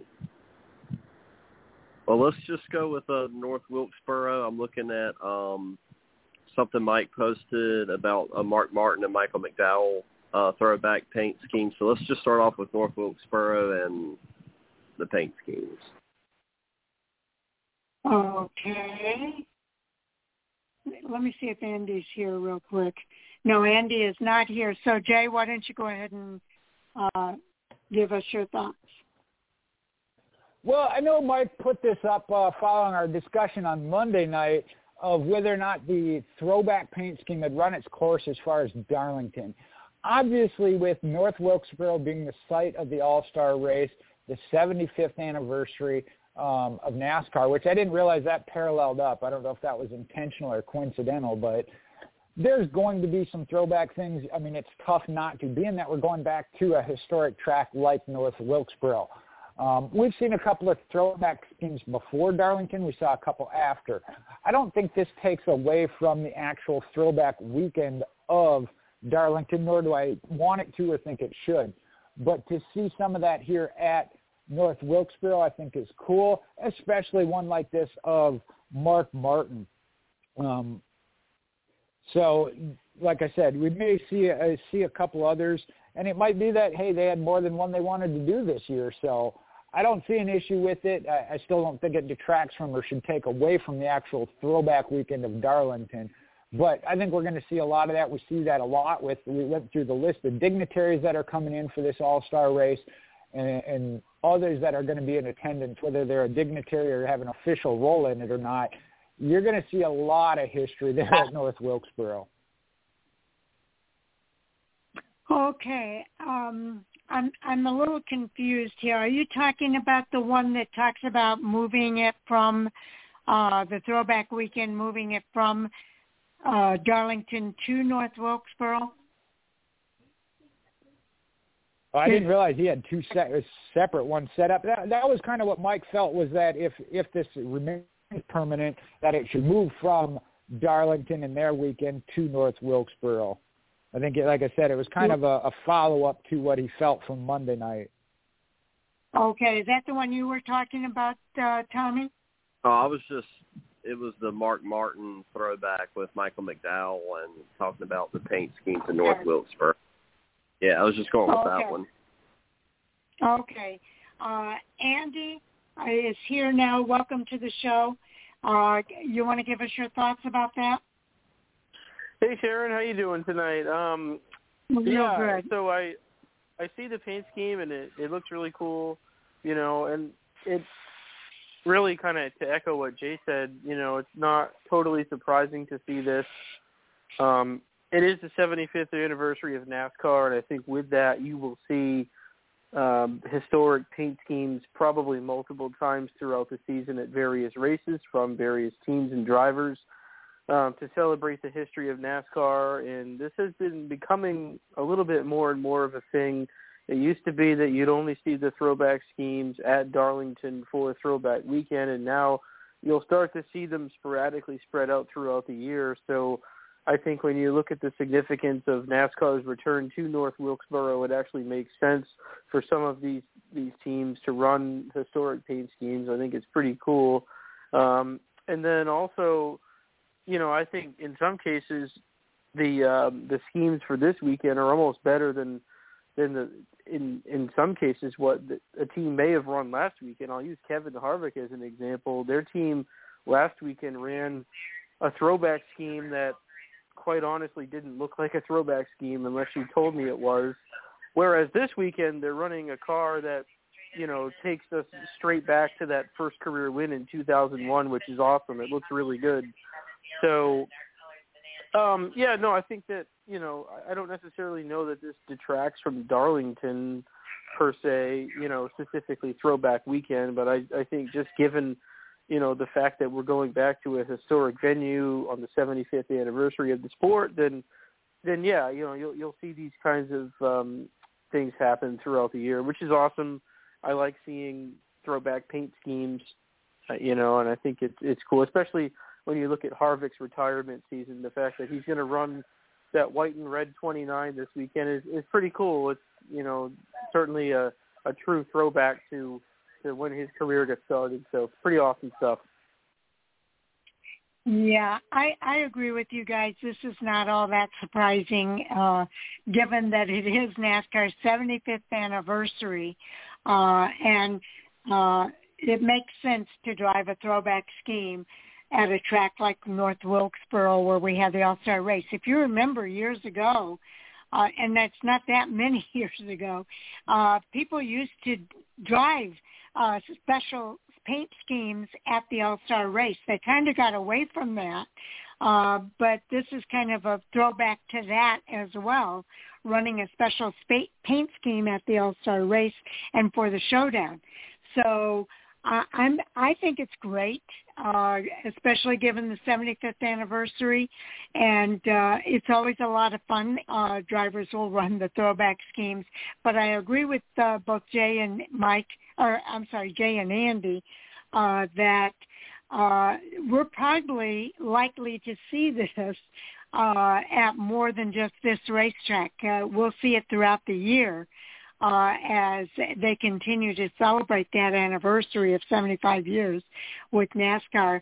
There's going to be different tracks. They're going to have special meanings to specific drivers, and they're going to want to drive some type of a throwback scheme to commemorate that during the 75th anniversary. So I think it's good. Would I like to see them maybe move the throwback to North Wilkesboro instead of Darlington? I'm going to say not necessarily. I think that it's appropriate at both of those tracks. So Darlington's Martinsville is also one of the longest reigning tracks on the NASCAR schedule. So why not run those throwback schemes at those types of tracks? So I'm liking it. I like the throwback schemes anytime they want to run them. So it doesn't matter to me whether it's here or at any other track on the circuit. Tommy, what are your thoughts? I'm just glad it's North Wilkesboro weekend, and I'm fine with them running a throwback paint scheme every weekend, honestly. What you just said, though, about how they used to run special paint schemes for All-Star race. I remember that now. Like that number 3 car that Earnhardt Earnhardt drove in like 2000, that multicolored one. I think Jeff Gordon did like a different rainbow paint scheme for one of the All-Star races, or maybe he brought back the rainbow paint scheme after he made the switch to flames. So, I mean, I do remember those, and I personally, I love the throwback paint schemes, and I agree with Andy, too. Kevin Harvick's paint scheme last weekend was kind of lousy. It didn't even look close to the AOL car, and apparently that's what it was supposed to be a throwback to, but AOL was never orange. It was blue and yellow, and that paint scheme was like orange and green. I don't know, this he got the throwback paint scheme right this weekend. I will agree with that. That red 29 looks good. It's not Goodwrench, it's Busch, but it's the number at least, and it's white and red like his Atlanta win. So, but yeah, I'm fine with them running the throwback paint scheme every weekend. I love seeing them. I mean, there's still so many that could be ran, and I like it at Darlington too because it's been kind of like a tradition the last how many ever years it's been running now to throw it back to that. But they definitely do, I think, need to run special paint schemes in the All-Star race like they used to. I think they've gone away from that. and they definitely need to bring it back. And I'm just ready for this weekend. I can't wait for the trucks to get on the track on Saturday and for the Cup guys on Sunday night. I mean, North Wilkesboro's back, and something tells me that it's going to do really good this year and that they'll be back there next year, which is awesome. And can't wait to see the rest of the paint schemes. I did see one on Twitter. I don't know if it's true or not because, it could have been fan-made, but it looked like the Kyle Larson throwback was going to be Terry Labonte Chrome car, which I believe won at North Wilkesboro. I don't remember what year, because I might not even have been alive, but I've seen it. So that would be a cool throwback if it's true. I don't know if it's true or not, but, I mean, he runs a throwback paint scheme every weekend, the Ricky Hendrick, Brian Vickers 5 GMAC or whatever it was back then. So, yeah, just can't wait, and I keep on bringing the paint schemes, even if it's a throwback or unique or whatever. I just love seeing different paint schemes. Okay, your follow-up? Well, I'd say that you and Tommy are taking a look at my notes, except I know they're in my head, so that's not possible. But I think you hit on the key thing there of it. The old school all-star race used to have special paint schemes, not necessarily throwback, but the special or unique paint schemes for that weekend. The fact that this year they're at North Wilkesboro, I know we just came off the actual throwback weekend, but what better time to do some? And I don't know, Tommy, I wish I could answer that if that's a true paint scheme or not for Kyle Larson and Terry Labonte. But there again, the history of North Wilkesboro, we may or may not get to see it again. We don't know. So what not better opportunity throughout this year of the 75th anniversary of NASCAR to do some different ones. And I know some fans didn't care for some of the way some of the schemes were done. You got to remember, there's a lot that goes into it. The new sponsor, whoever it be, not wanting to give up their spot and list another sponsor that may or may not even be in the sport anymore. So they do the best they can. I know that AOL car, and you mentioned that one specifically, I think the reason that one was so different was because that was what Kevin Harvick was supposed to come into the Cup Series with. He never did because he ended up taking over Dale Earnhardt's car. And I'm trying to think who got that sponsorship in the following years. I think the paints.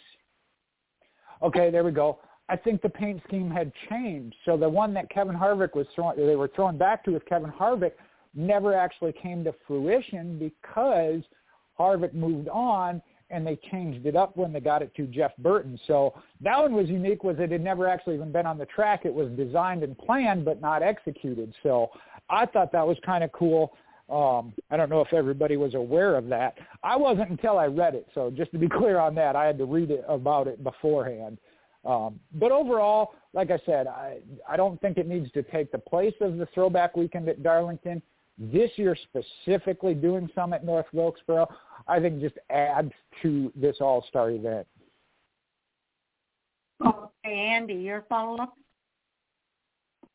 Yeah, specifically about the Harvick car, and my biggest complaint about it is the color. It was never supposed to be green and orange. It was always yellow and blue. The only thing that was the same about that scheme that Harvick ran was the graphic outline and the wavy patterns on the sides, and the striping, but everything else about it was completely different. And that's kind of, I think, some of the gripe that we have sometimes is that, if you're going to do a throwback, at least make it look like a throwback. Like in this case, it didn't look anything like the original car except for the stripe pattern. But the colors were different, number was different, everything was different, obviously. So, Harvick's AOL car was never green and orange. It was blue and yellow. Like basically the scheme that they ran really for the first couple of years. I think Jeff Green drove that car in 01 and again in 02. That was really the car that Harvick was going to drive and then obviously didn't. So that's the discrepancy there that Tommy was referencing. But as far as the topic at hand about the throwbacks, I think it's cool. There probably is more that we don't even know about this weekend. So looking forward to it. And I think the whole the whole race weekend in itself is a throwback, going to North Wilkesboro, a track that I've never seen racing at. They stopped racing there several years before I started watching the sport, so looking forward to that. It's all worn out and slick. Everyone seems to think it's going to put on a really good show. I hope it does, and for that reason, I'm excited for this weekend. Yeah, you and me too, Andy. I'm going to use my time here, my follow-up time, to kind of mention what Mike had to say about this. Again, he is at North Wilkesboro this weekend, which is why he's not on the show tonight. But he says in this post, I hope this catches on, especially for subsequent years if they go back to North Wilkesboro. Just like how the teams organically created the original throwback weekend on their own, they can organically move it to North Wilkesboro by simply choosing not to participate at Darlington and doing it at North Wilkesboro instead. Mike is kind of advocating for them to do the throwback weekend at North Wilkesboro instead of Darlington. But I have to go back to what I originally said. I think anytime they do a throwback car at any track, it doesn't matter.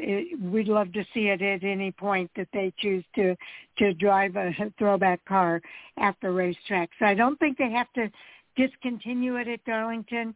I think adding North Wilkesboro is really a good thing, especially during this particular season. But like you said, I think we'll probably see more than just this one that we're talking about. There'll be others that will be at that racetrack this weekend as well. So be on the lookout for some special throwback schemes at North Wilkesboro. Tommy, you get the last word. Yeah, I hope there are some hidden ones that haven't been released yet for Saturday and Sunday. Because if that Kyle Larson, Terry Labonte one is true, I'd love to see that. And also, like Andy, I mean, he said he wasn't watching the sport back then when they were at North Wilkesboro. I wasn't even alive yet, so I'm really ready to see it. Well, actually, I was alive. I was 1 year old when they stopped racing at North Wilkesboro. So, yeah, looking forward to it. And, another race in North Carolina. I live in North Carolina. I don't live close to Charlotte or North Wilkesboro. That's a good 3 or 4 hour drive. Like, I'm honestly closer to Darlington and Richmond than I am Charlotte and North Wilkesboro. But still ready to watch it though. I wish I would have gotten tickets, but I think it was pretty much sold out, the truck race and the Cup race. But I'm ready. But I have a lot of paint schemes that still, like, I could just name a lot that I want to see again. Specifically the number 10 Scott Riggs Nesquik car, any Tide paint scheme, whether it's Ricky Rudd or Ricky Craven, the Casey Kane Mopar, Barbed Wire, Terry Labonte, Kellogg's, or Frosty Flakes, the Johnny Benson Xerox, that would be a good one. I know Corey LaJoie ran the number 7 Xerox last year at Darlington, but I want to see the Johnny Benson one. Mark Martin always had some good paint schemes. Any Jeff Gordon paint scheme. I mean, there's still a few out there that they haven't ran of his yet. Yeah, I just love it. I love it when they do the throwback paint schemes, and I'm all for them going to the All-Star race moving forward with, bringing back the unique paint schemes, even if it is a throwback paint scheme. Okay, I love it. All right, Andy, you want to bring up our next hot topic? Yeah, pretty excited about this one, too. Jordan Taylor will drive an Xfinity race at Portland later in June. Yeah, that's pretty exciting. Jay, your thoughts about Jordan Taylor? Yeah, most certainly. I know we were excited when he got to drive the number 9 Chevrolet for Chase Elliott, again, being in top-tier equipment.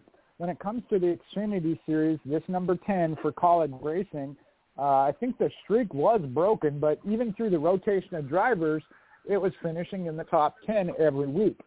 So great place for Jordan Taylor.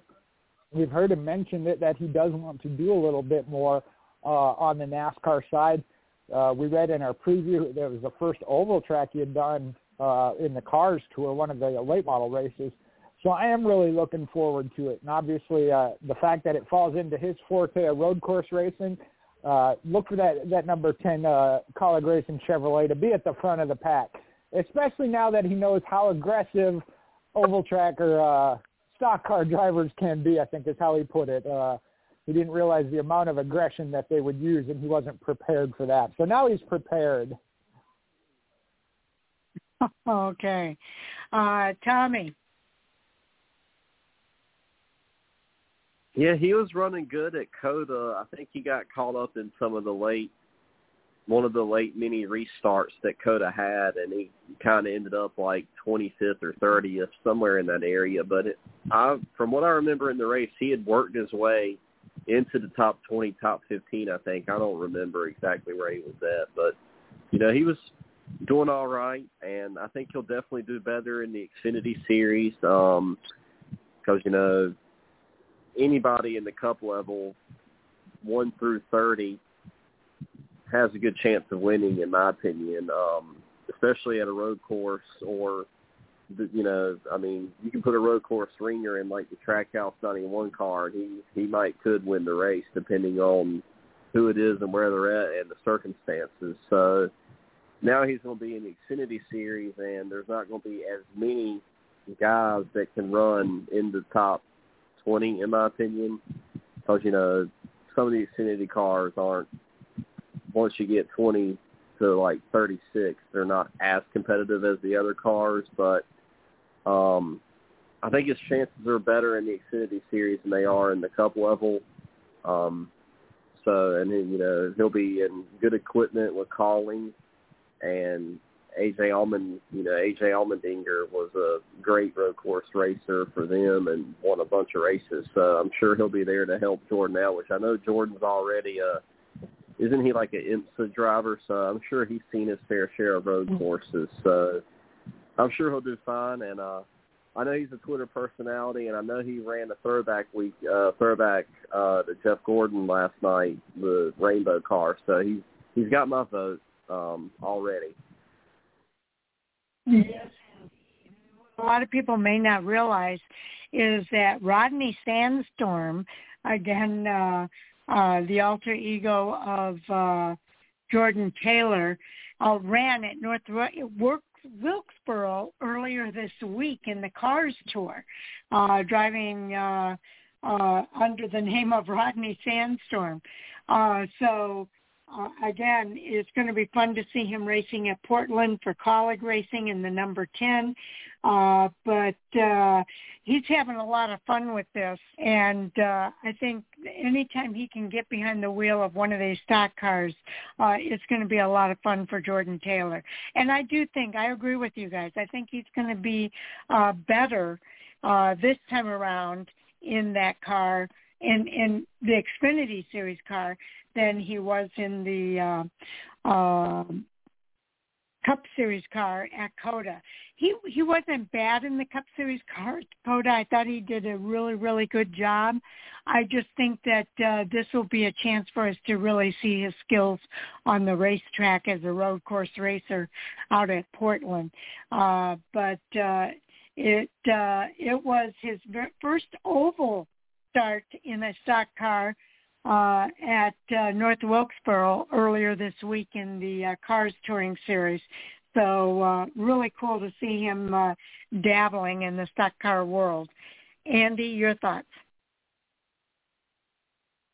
Yeah, I'm excited about this just because it's nice to see Jordan get another opportunity in NASCAR. And, I feel like, when he did that race for Chase Elliott at COTA, it's pretty tough to jump in the deep end of the pool, if you will, into a Cup race, and be expected to contend for a win in your first career start. Like, that just isn't feasible. I think we all expected him to do well, and I think that he was doing pretty well. But, of course, we had all those late race restarts, which are complete bedlam, and it led to the finish that he got. But I think that he did a respectable job in that race. A Cup race at that. So I almost feel like taking a step back into an Xfinity race. And I do see the time, by the way. I'll be done in just a minute or two here.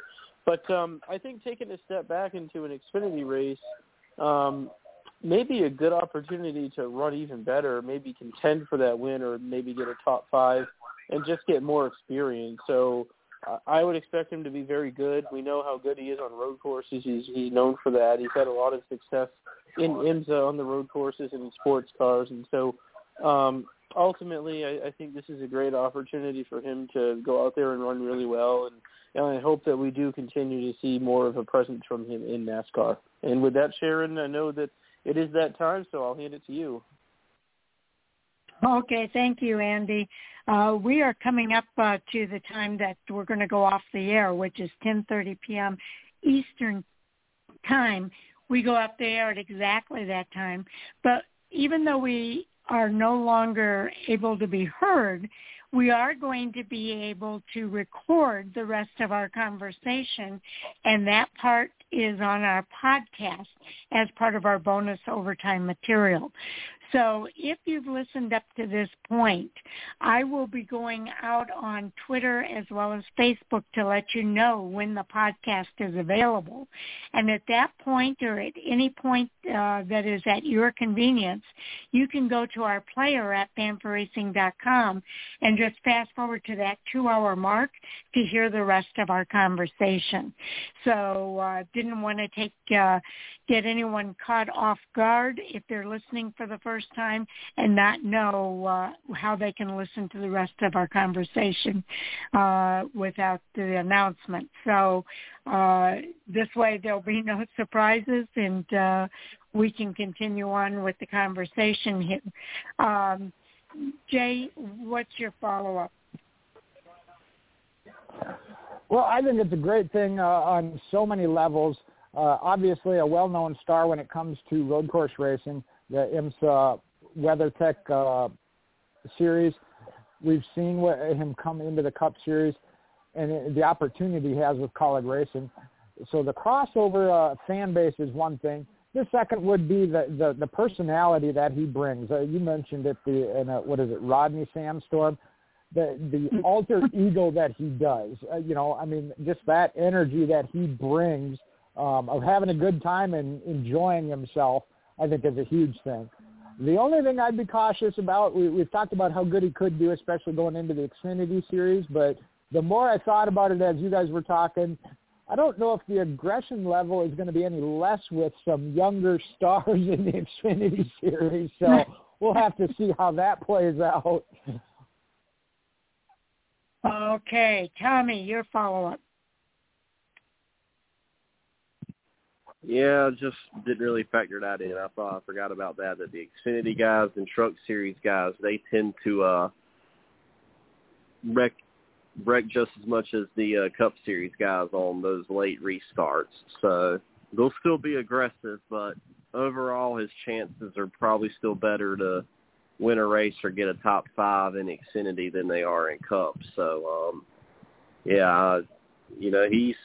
he's getting a lot of opportunities this year, so maybe he'll get a part-time gig or something next year if he performs well.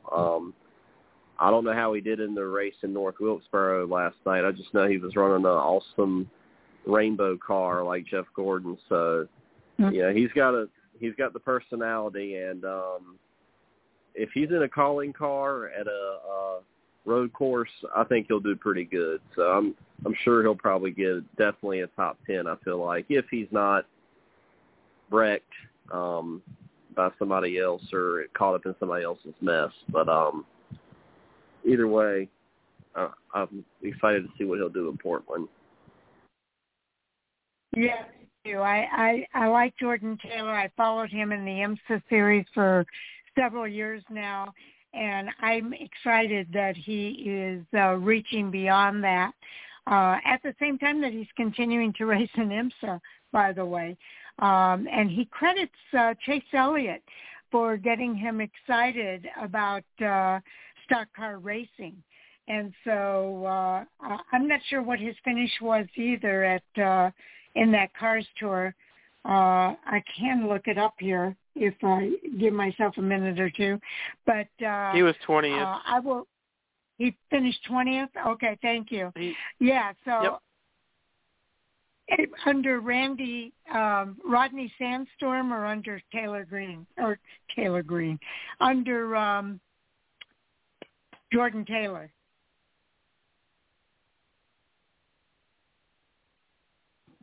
Okay, I'm not sure which it is.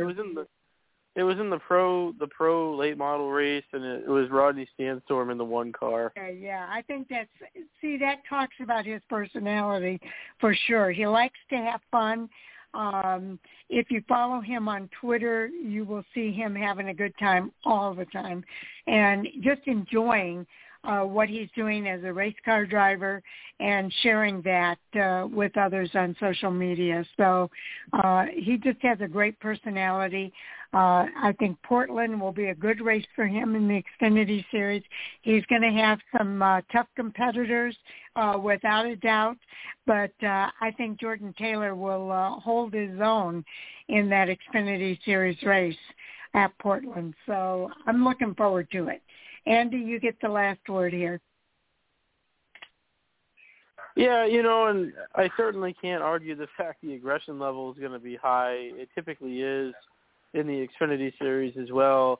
I'm just hopeful that, with his experience level in an Xfinity car, that he can shine. It's no secret that Cup drivers are in the Cup Series for a reason, because they're so versatile and so good everywhere. And I feel like more than half the field is really good at road course racing. And that's, I think has to factor into why Jordan wasn't able to run better than he did, which I should say that for a first career start in NASCAR, being a Cup Series race, he did pretty good, and certainly I think if he ran the series more often, he'd run even better and contend for those wins, especially on road courses. But, obviously I felt like he got thrown to the wolves a bit, whereas to jump in an Xfinity car, I think gives him a better chance, and that's not to slight anybody that races in the Xfinity Series, but I think that he has a better chance to run even better in this race than he did in the Cup race, and that's, certainly the hope anyway. I think that, bringing somebody in like that can help continue the 10 car for Kaulig being competitive, and, certainly I'm excited about it. I think that he'll have a good chance. He's certainly with a good team, and hopefully he can improve upon his first start at COTA.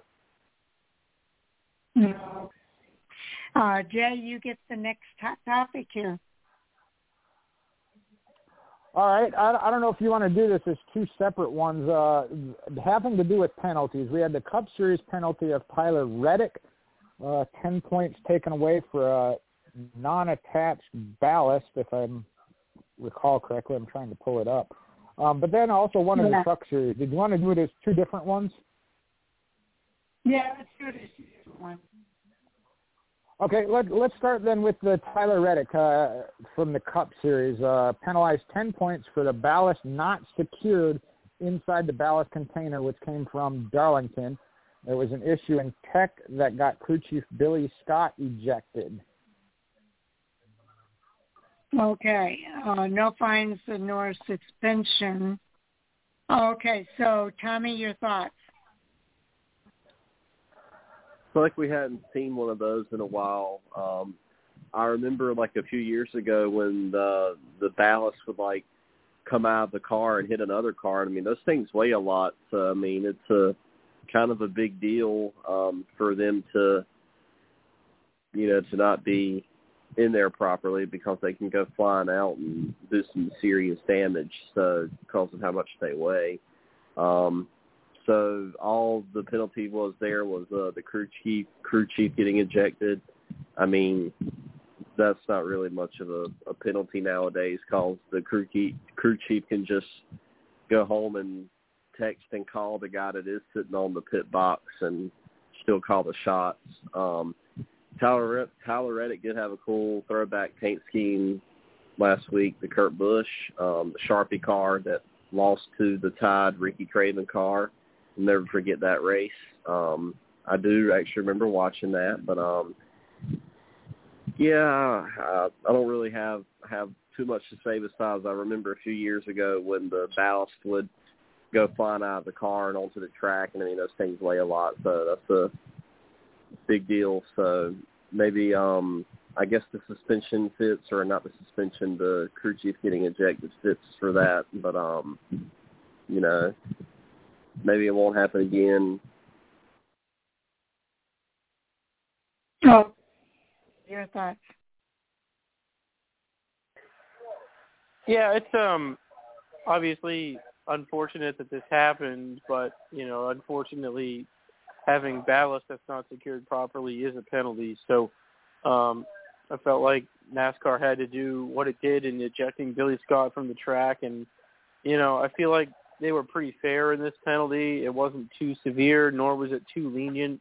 He was ejected for the weekend, and to Tommy's point, obviously I'm sure he was still heavily involved with the team some other way, but they did lose points. They lost 10 points, and you never know if those 10 points would have come in handy down the road somewhere. So there was a points penalty, which in my mind, anytime you lose points, that's more of a penalty than any fine or suspension. So I think that the penalty fit the crime. Thankfully, it wasn't a matter of the ballast coming off on the racetrack. That's far more severe, I think, than what happened in their case. And ultimately, they'll move on from it this weekend. But I think the penalty fit the crime, and what was done was the proper thing to do. Yeah, you make a really good point, Andy, that the ballast did not come out of the car on the racetrack. The potential was there for something serious to happen, but it didn't. So I do feel like the penalty meets the crime. 10 points for not securing the ballast inside the ballast container at Darlington. And Billy Scott ejected and removed from the track. I got to wonder, two things I think might be happening. One is that it sounds to me, maybe, I could be wrong, but they might be getting away from suspending the crew chief for all the reasons that we've talked about so many times. It's like a pointless penalty to remove the crew chief from the race weekend or to suspend them for multiple races, because they just sit in their race control center and still communicate with the team at the track as if they were sitting on top of the pit box. They're seeing exactly the same thing that they would see or do at the racetrack. They're just doing it from a remote location. So that seems like a meaningless part of the penalty. But there was no fines on this one either. Again, I still think it fits the situation, given that the ballast didn't come off. But the other thing that I think NASCAR is trying to do is to address some of these issues right away and not wait until they get it back to the R&D center or whatever. They're trying to address the situations that they're finding at the track. They're addressing those situations at the track. So I like that part of it, and I hope it continues. If there's a second offense, I think there needs to be more points taken away. But since this is the first offense, 10 points does seem appropriate. Jay, what are your thoughts? Well, I kind of lean the other way of maybe it wasn't severe enough. And the first thing I look at is throughout the weekend they were talking about this, that the car had failed pre-race tech twice, which said NASCAR has the discretion to suspend a crew member. To remove a crew member. And they have gone to typically it being the car chief or whoever. They very specifically did this on this particular case, go after the crew chief. And a lot of the reports were saying there could be a hefty penalty coming, although we didn't know why yet. When found out why, as far as it being the ballast, I think that is a huge one. Tommy mentioned it. If you've seen one of these come out, most of the time I'd say they're 50-pound bricks. They may be a little less depending on where they have them. But if that comes out during the race or under race conditions, is extremely dangerous.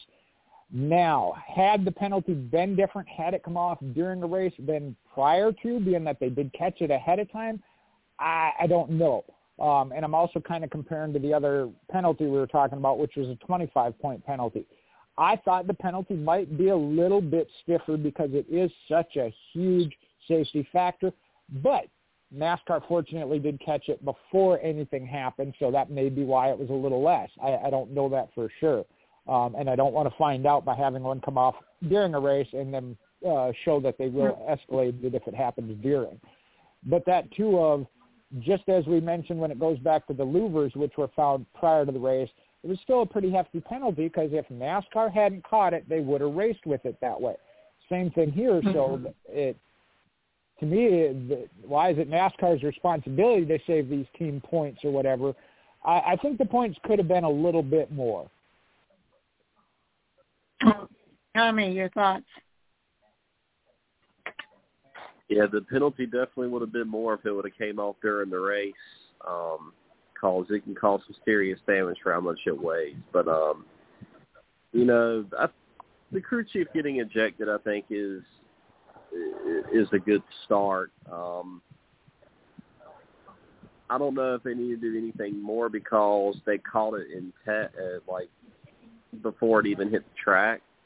So if it would have came off during the race or while he was out there on the track, whether it be in practice or qualified or something, then definitely I would have made the penalty harsher, and I'm sure NASCAR would have. But, yeah, I don't really have too much to add there besides, you know, be more careful because you definitely don't want that coming off during the race and hitting another car and ruining somebody's day and causing, you know, a potentially bigger wreck or, you know, something like that. So.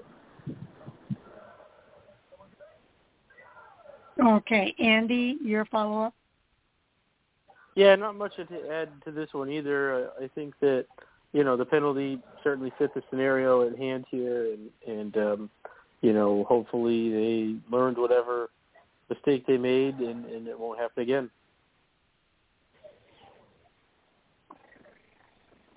Bad either. I just think that they did the right thing in this case.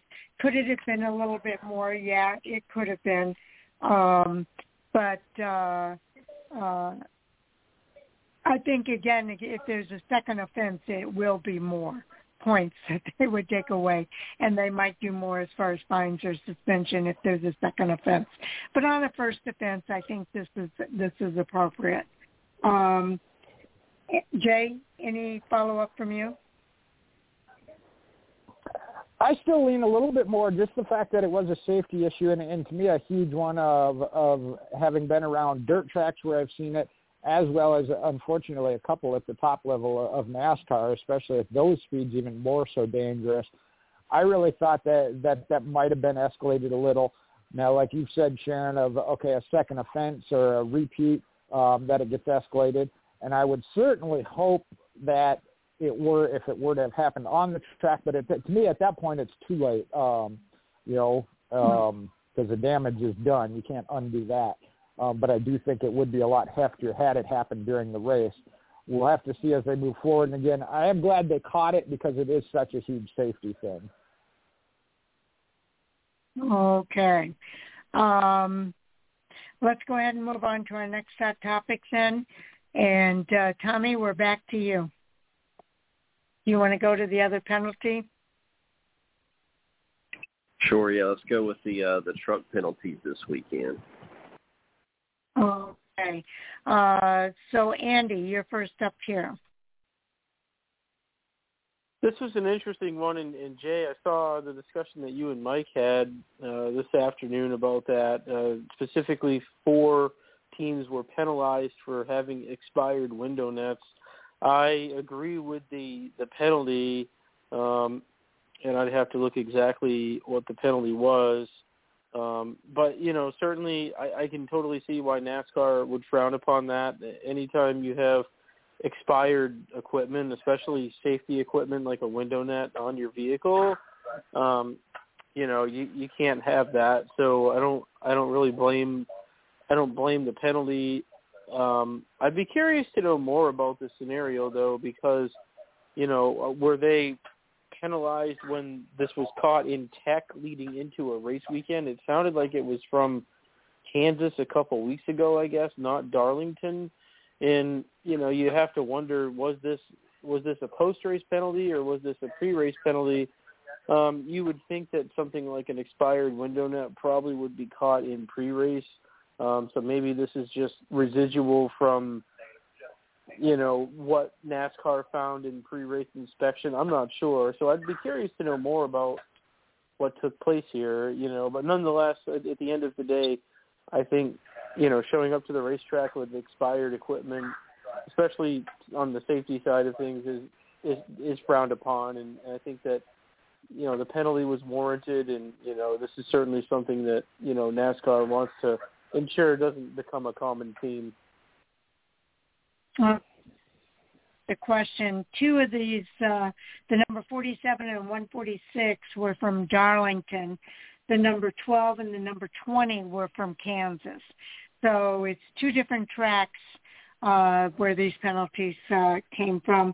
And the actual penalty is the crew chief was fined $5,000 and team and driver were assessed with the loss of 25 points. So just to make sure everybody knows all of that, that's the way it goes. So, Jay, your thoughts?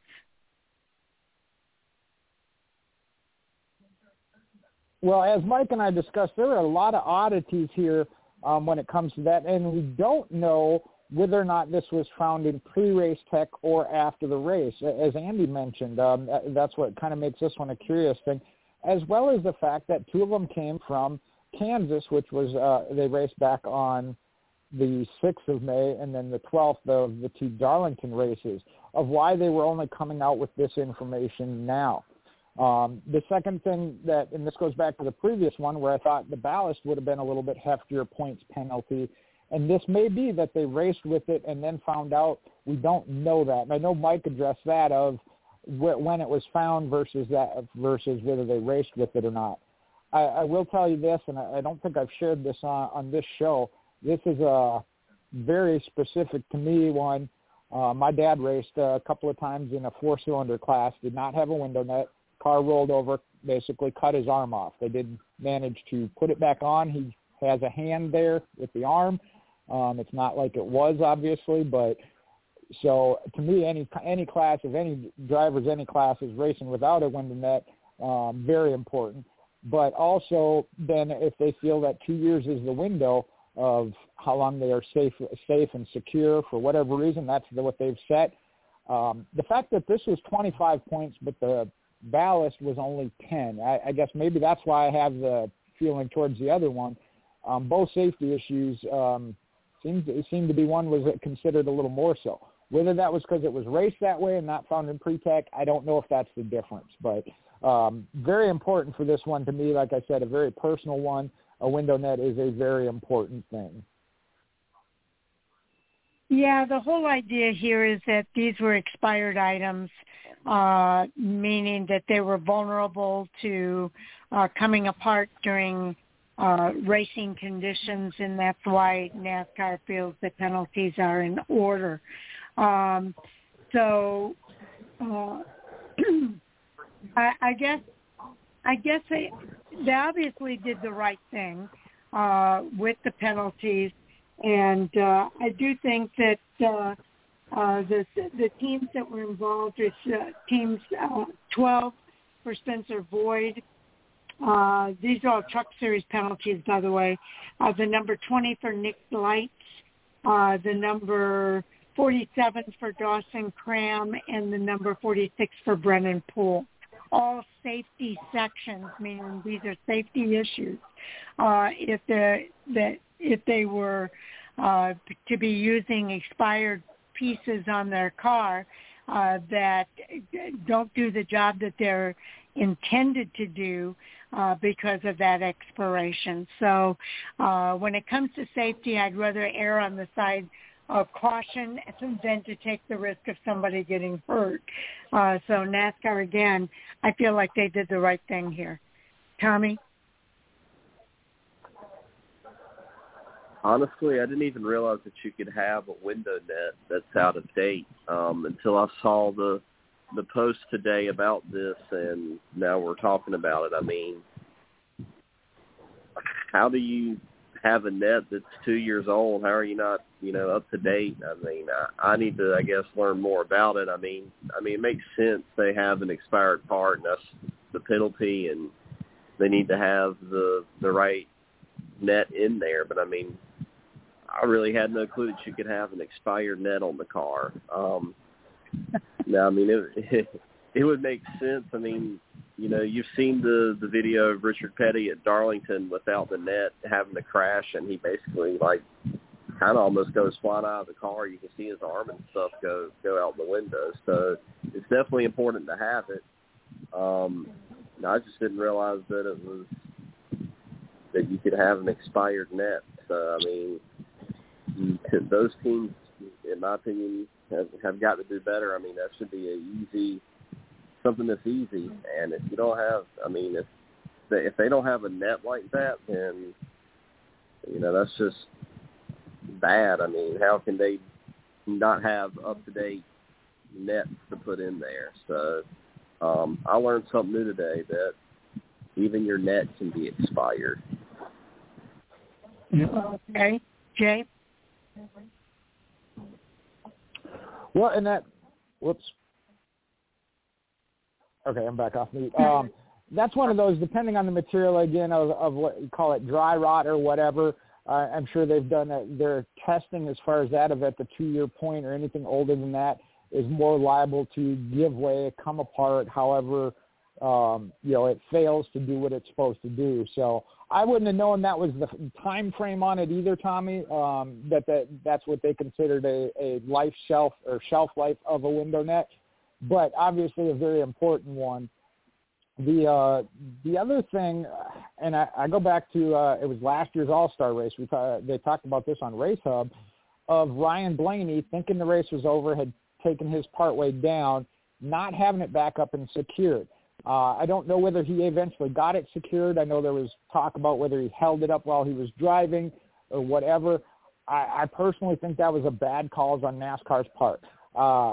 I would have rather have seen him stop the race, let the crew come out, fix it, put it back, and him get his spot back. I know some people wouldn't have thought that was fair, but I did not like the fact that they let him drive without it being firmly secure.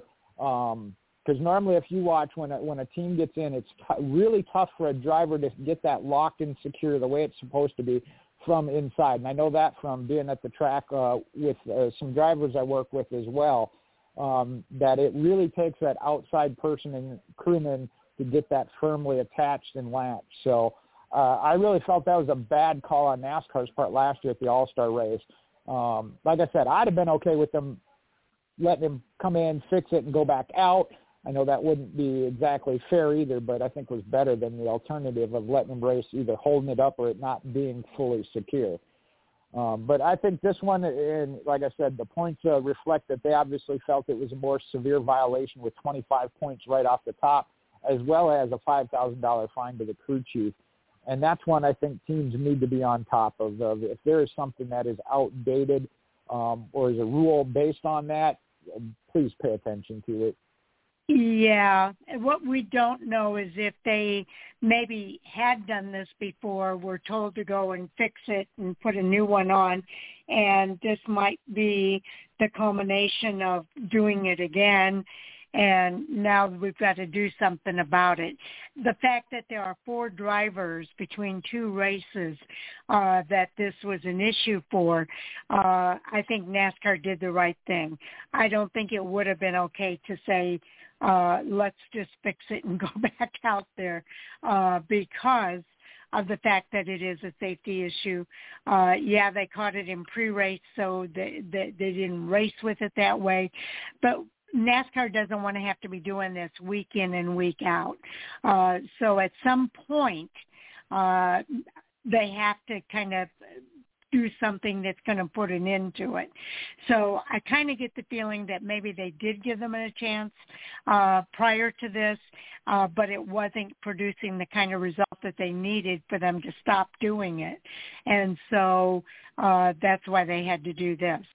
So I agree with the penalties, and I think NASCAR did the right thing here. Tommy, you get the final word.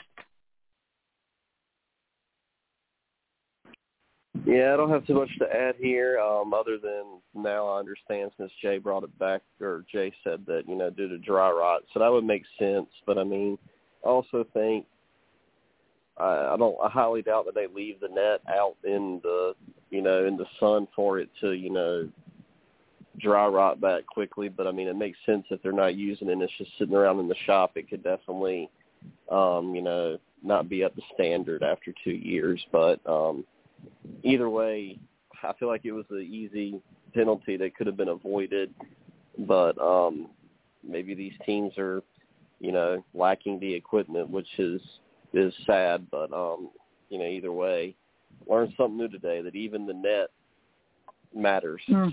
So, me too. That was a new thing for me too as well, Tommy.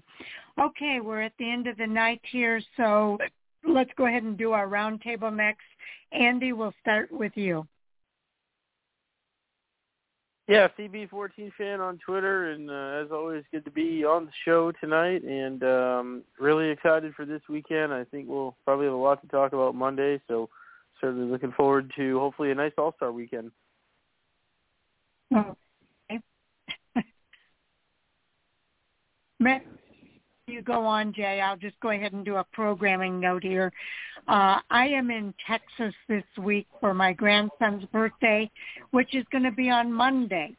So my initial thought was maybe we could do a podcast during the day, but the more I thought about it, the more it became clear to me that I probably just need to cancel the show so that I can be available to help celebrate my grandson's birthday. It's his 8th birthday this week, so on Monday, by the way.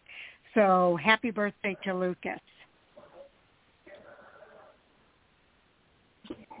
All right. You can follow me on social media. It'll be Michael Husmann on Facebook, MoparMJ8 on Twitter and Instagram. And hopefully I can find a racetrack to go to this weekend, barring that darn R word. Kind of been in the area and putting a hampering on things around here. But if not, you mentioned the All-Star weekend here. We'll have a lot to talk to on Monday. And I hope Mike is able to join us with the first-hand recap. Again, we won't have a show on Monday. Well, yeah, that's true. It won't be on Monday. You're right. You just said that, actually. Okay. Tommy? At Cincinnati fan on Twitter. Thanks for having me back. I always enjoy coming on, and glad it's at North Wilkesboro and not Texas.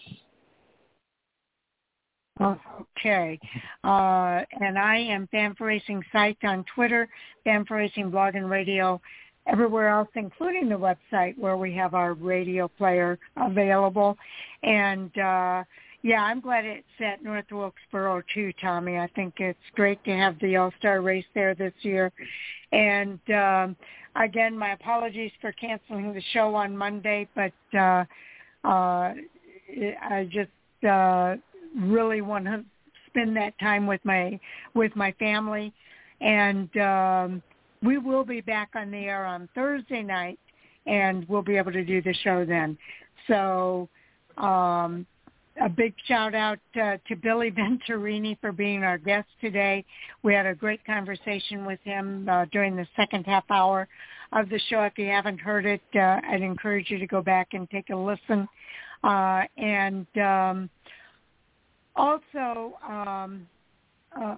a big shout-out to our listeners for tuning in. Again, I hope the word gets out that we won't be here Monday night. That we will be returning on Thursday, and we'll look forward to talking to everybody then when we preview the racing that will be taking place out at Charlotte Motor Speedway. So with that, guys, I think we're ready to call it a night unless you guys have something else. Oh, No, have a good night. Good night, everybody. Enjoy your race weekend.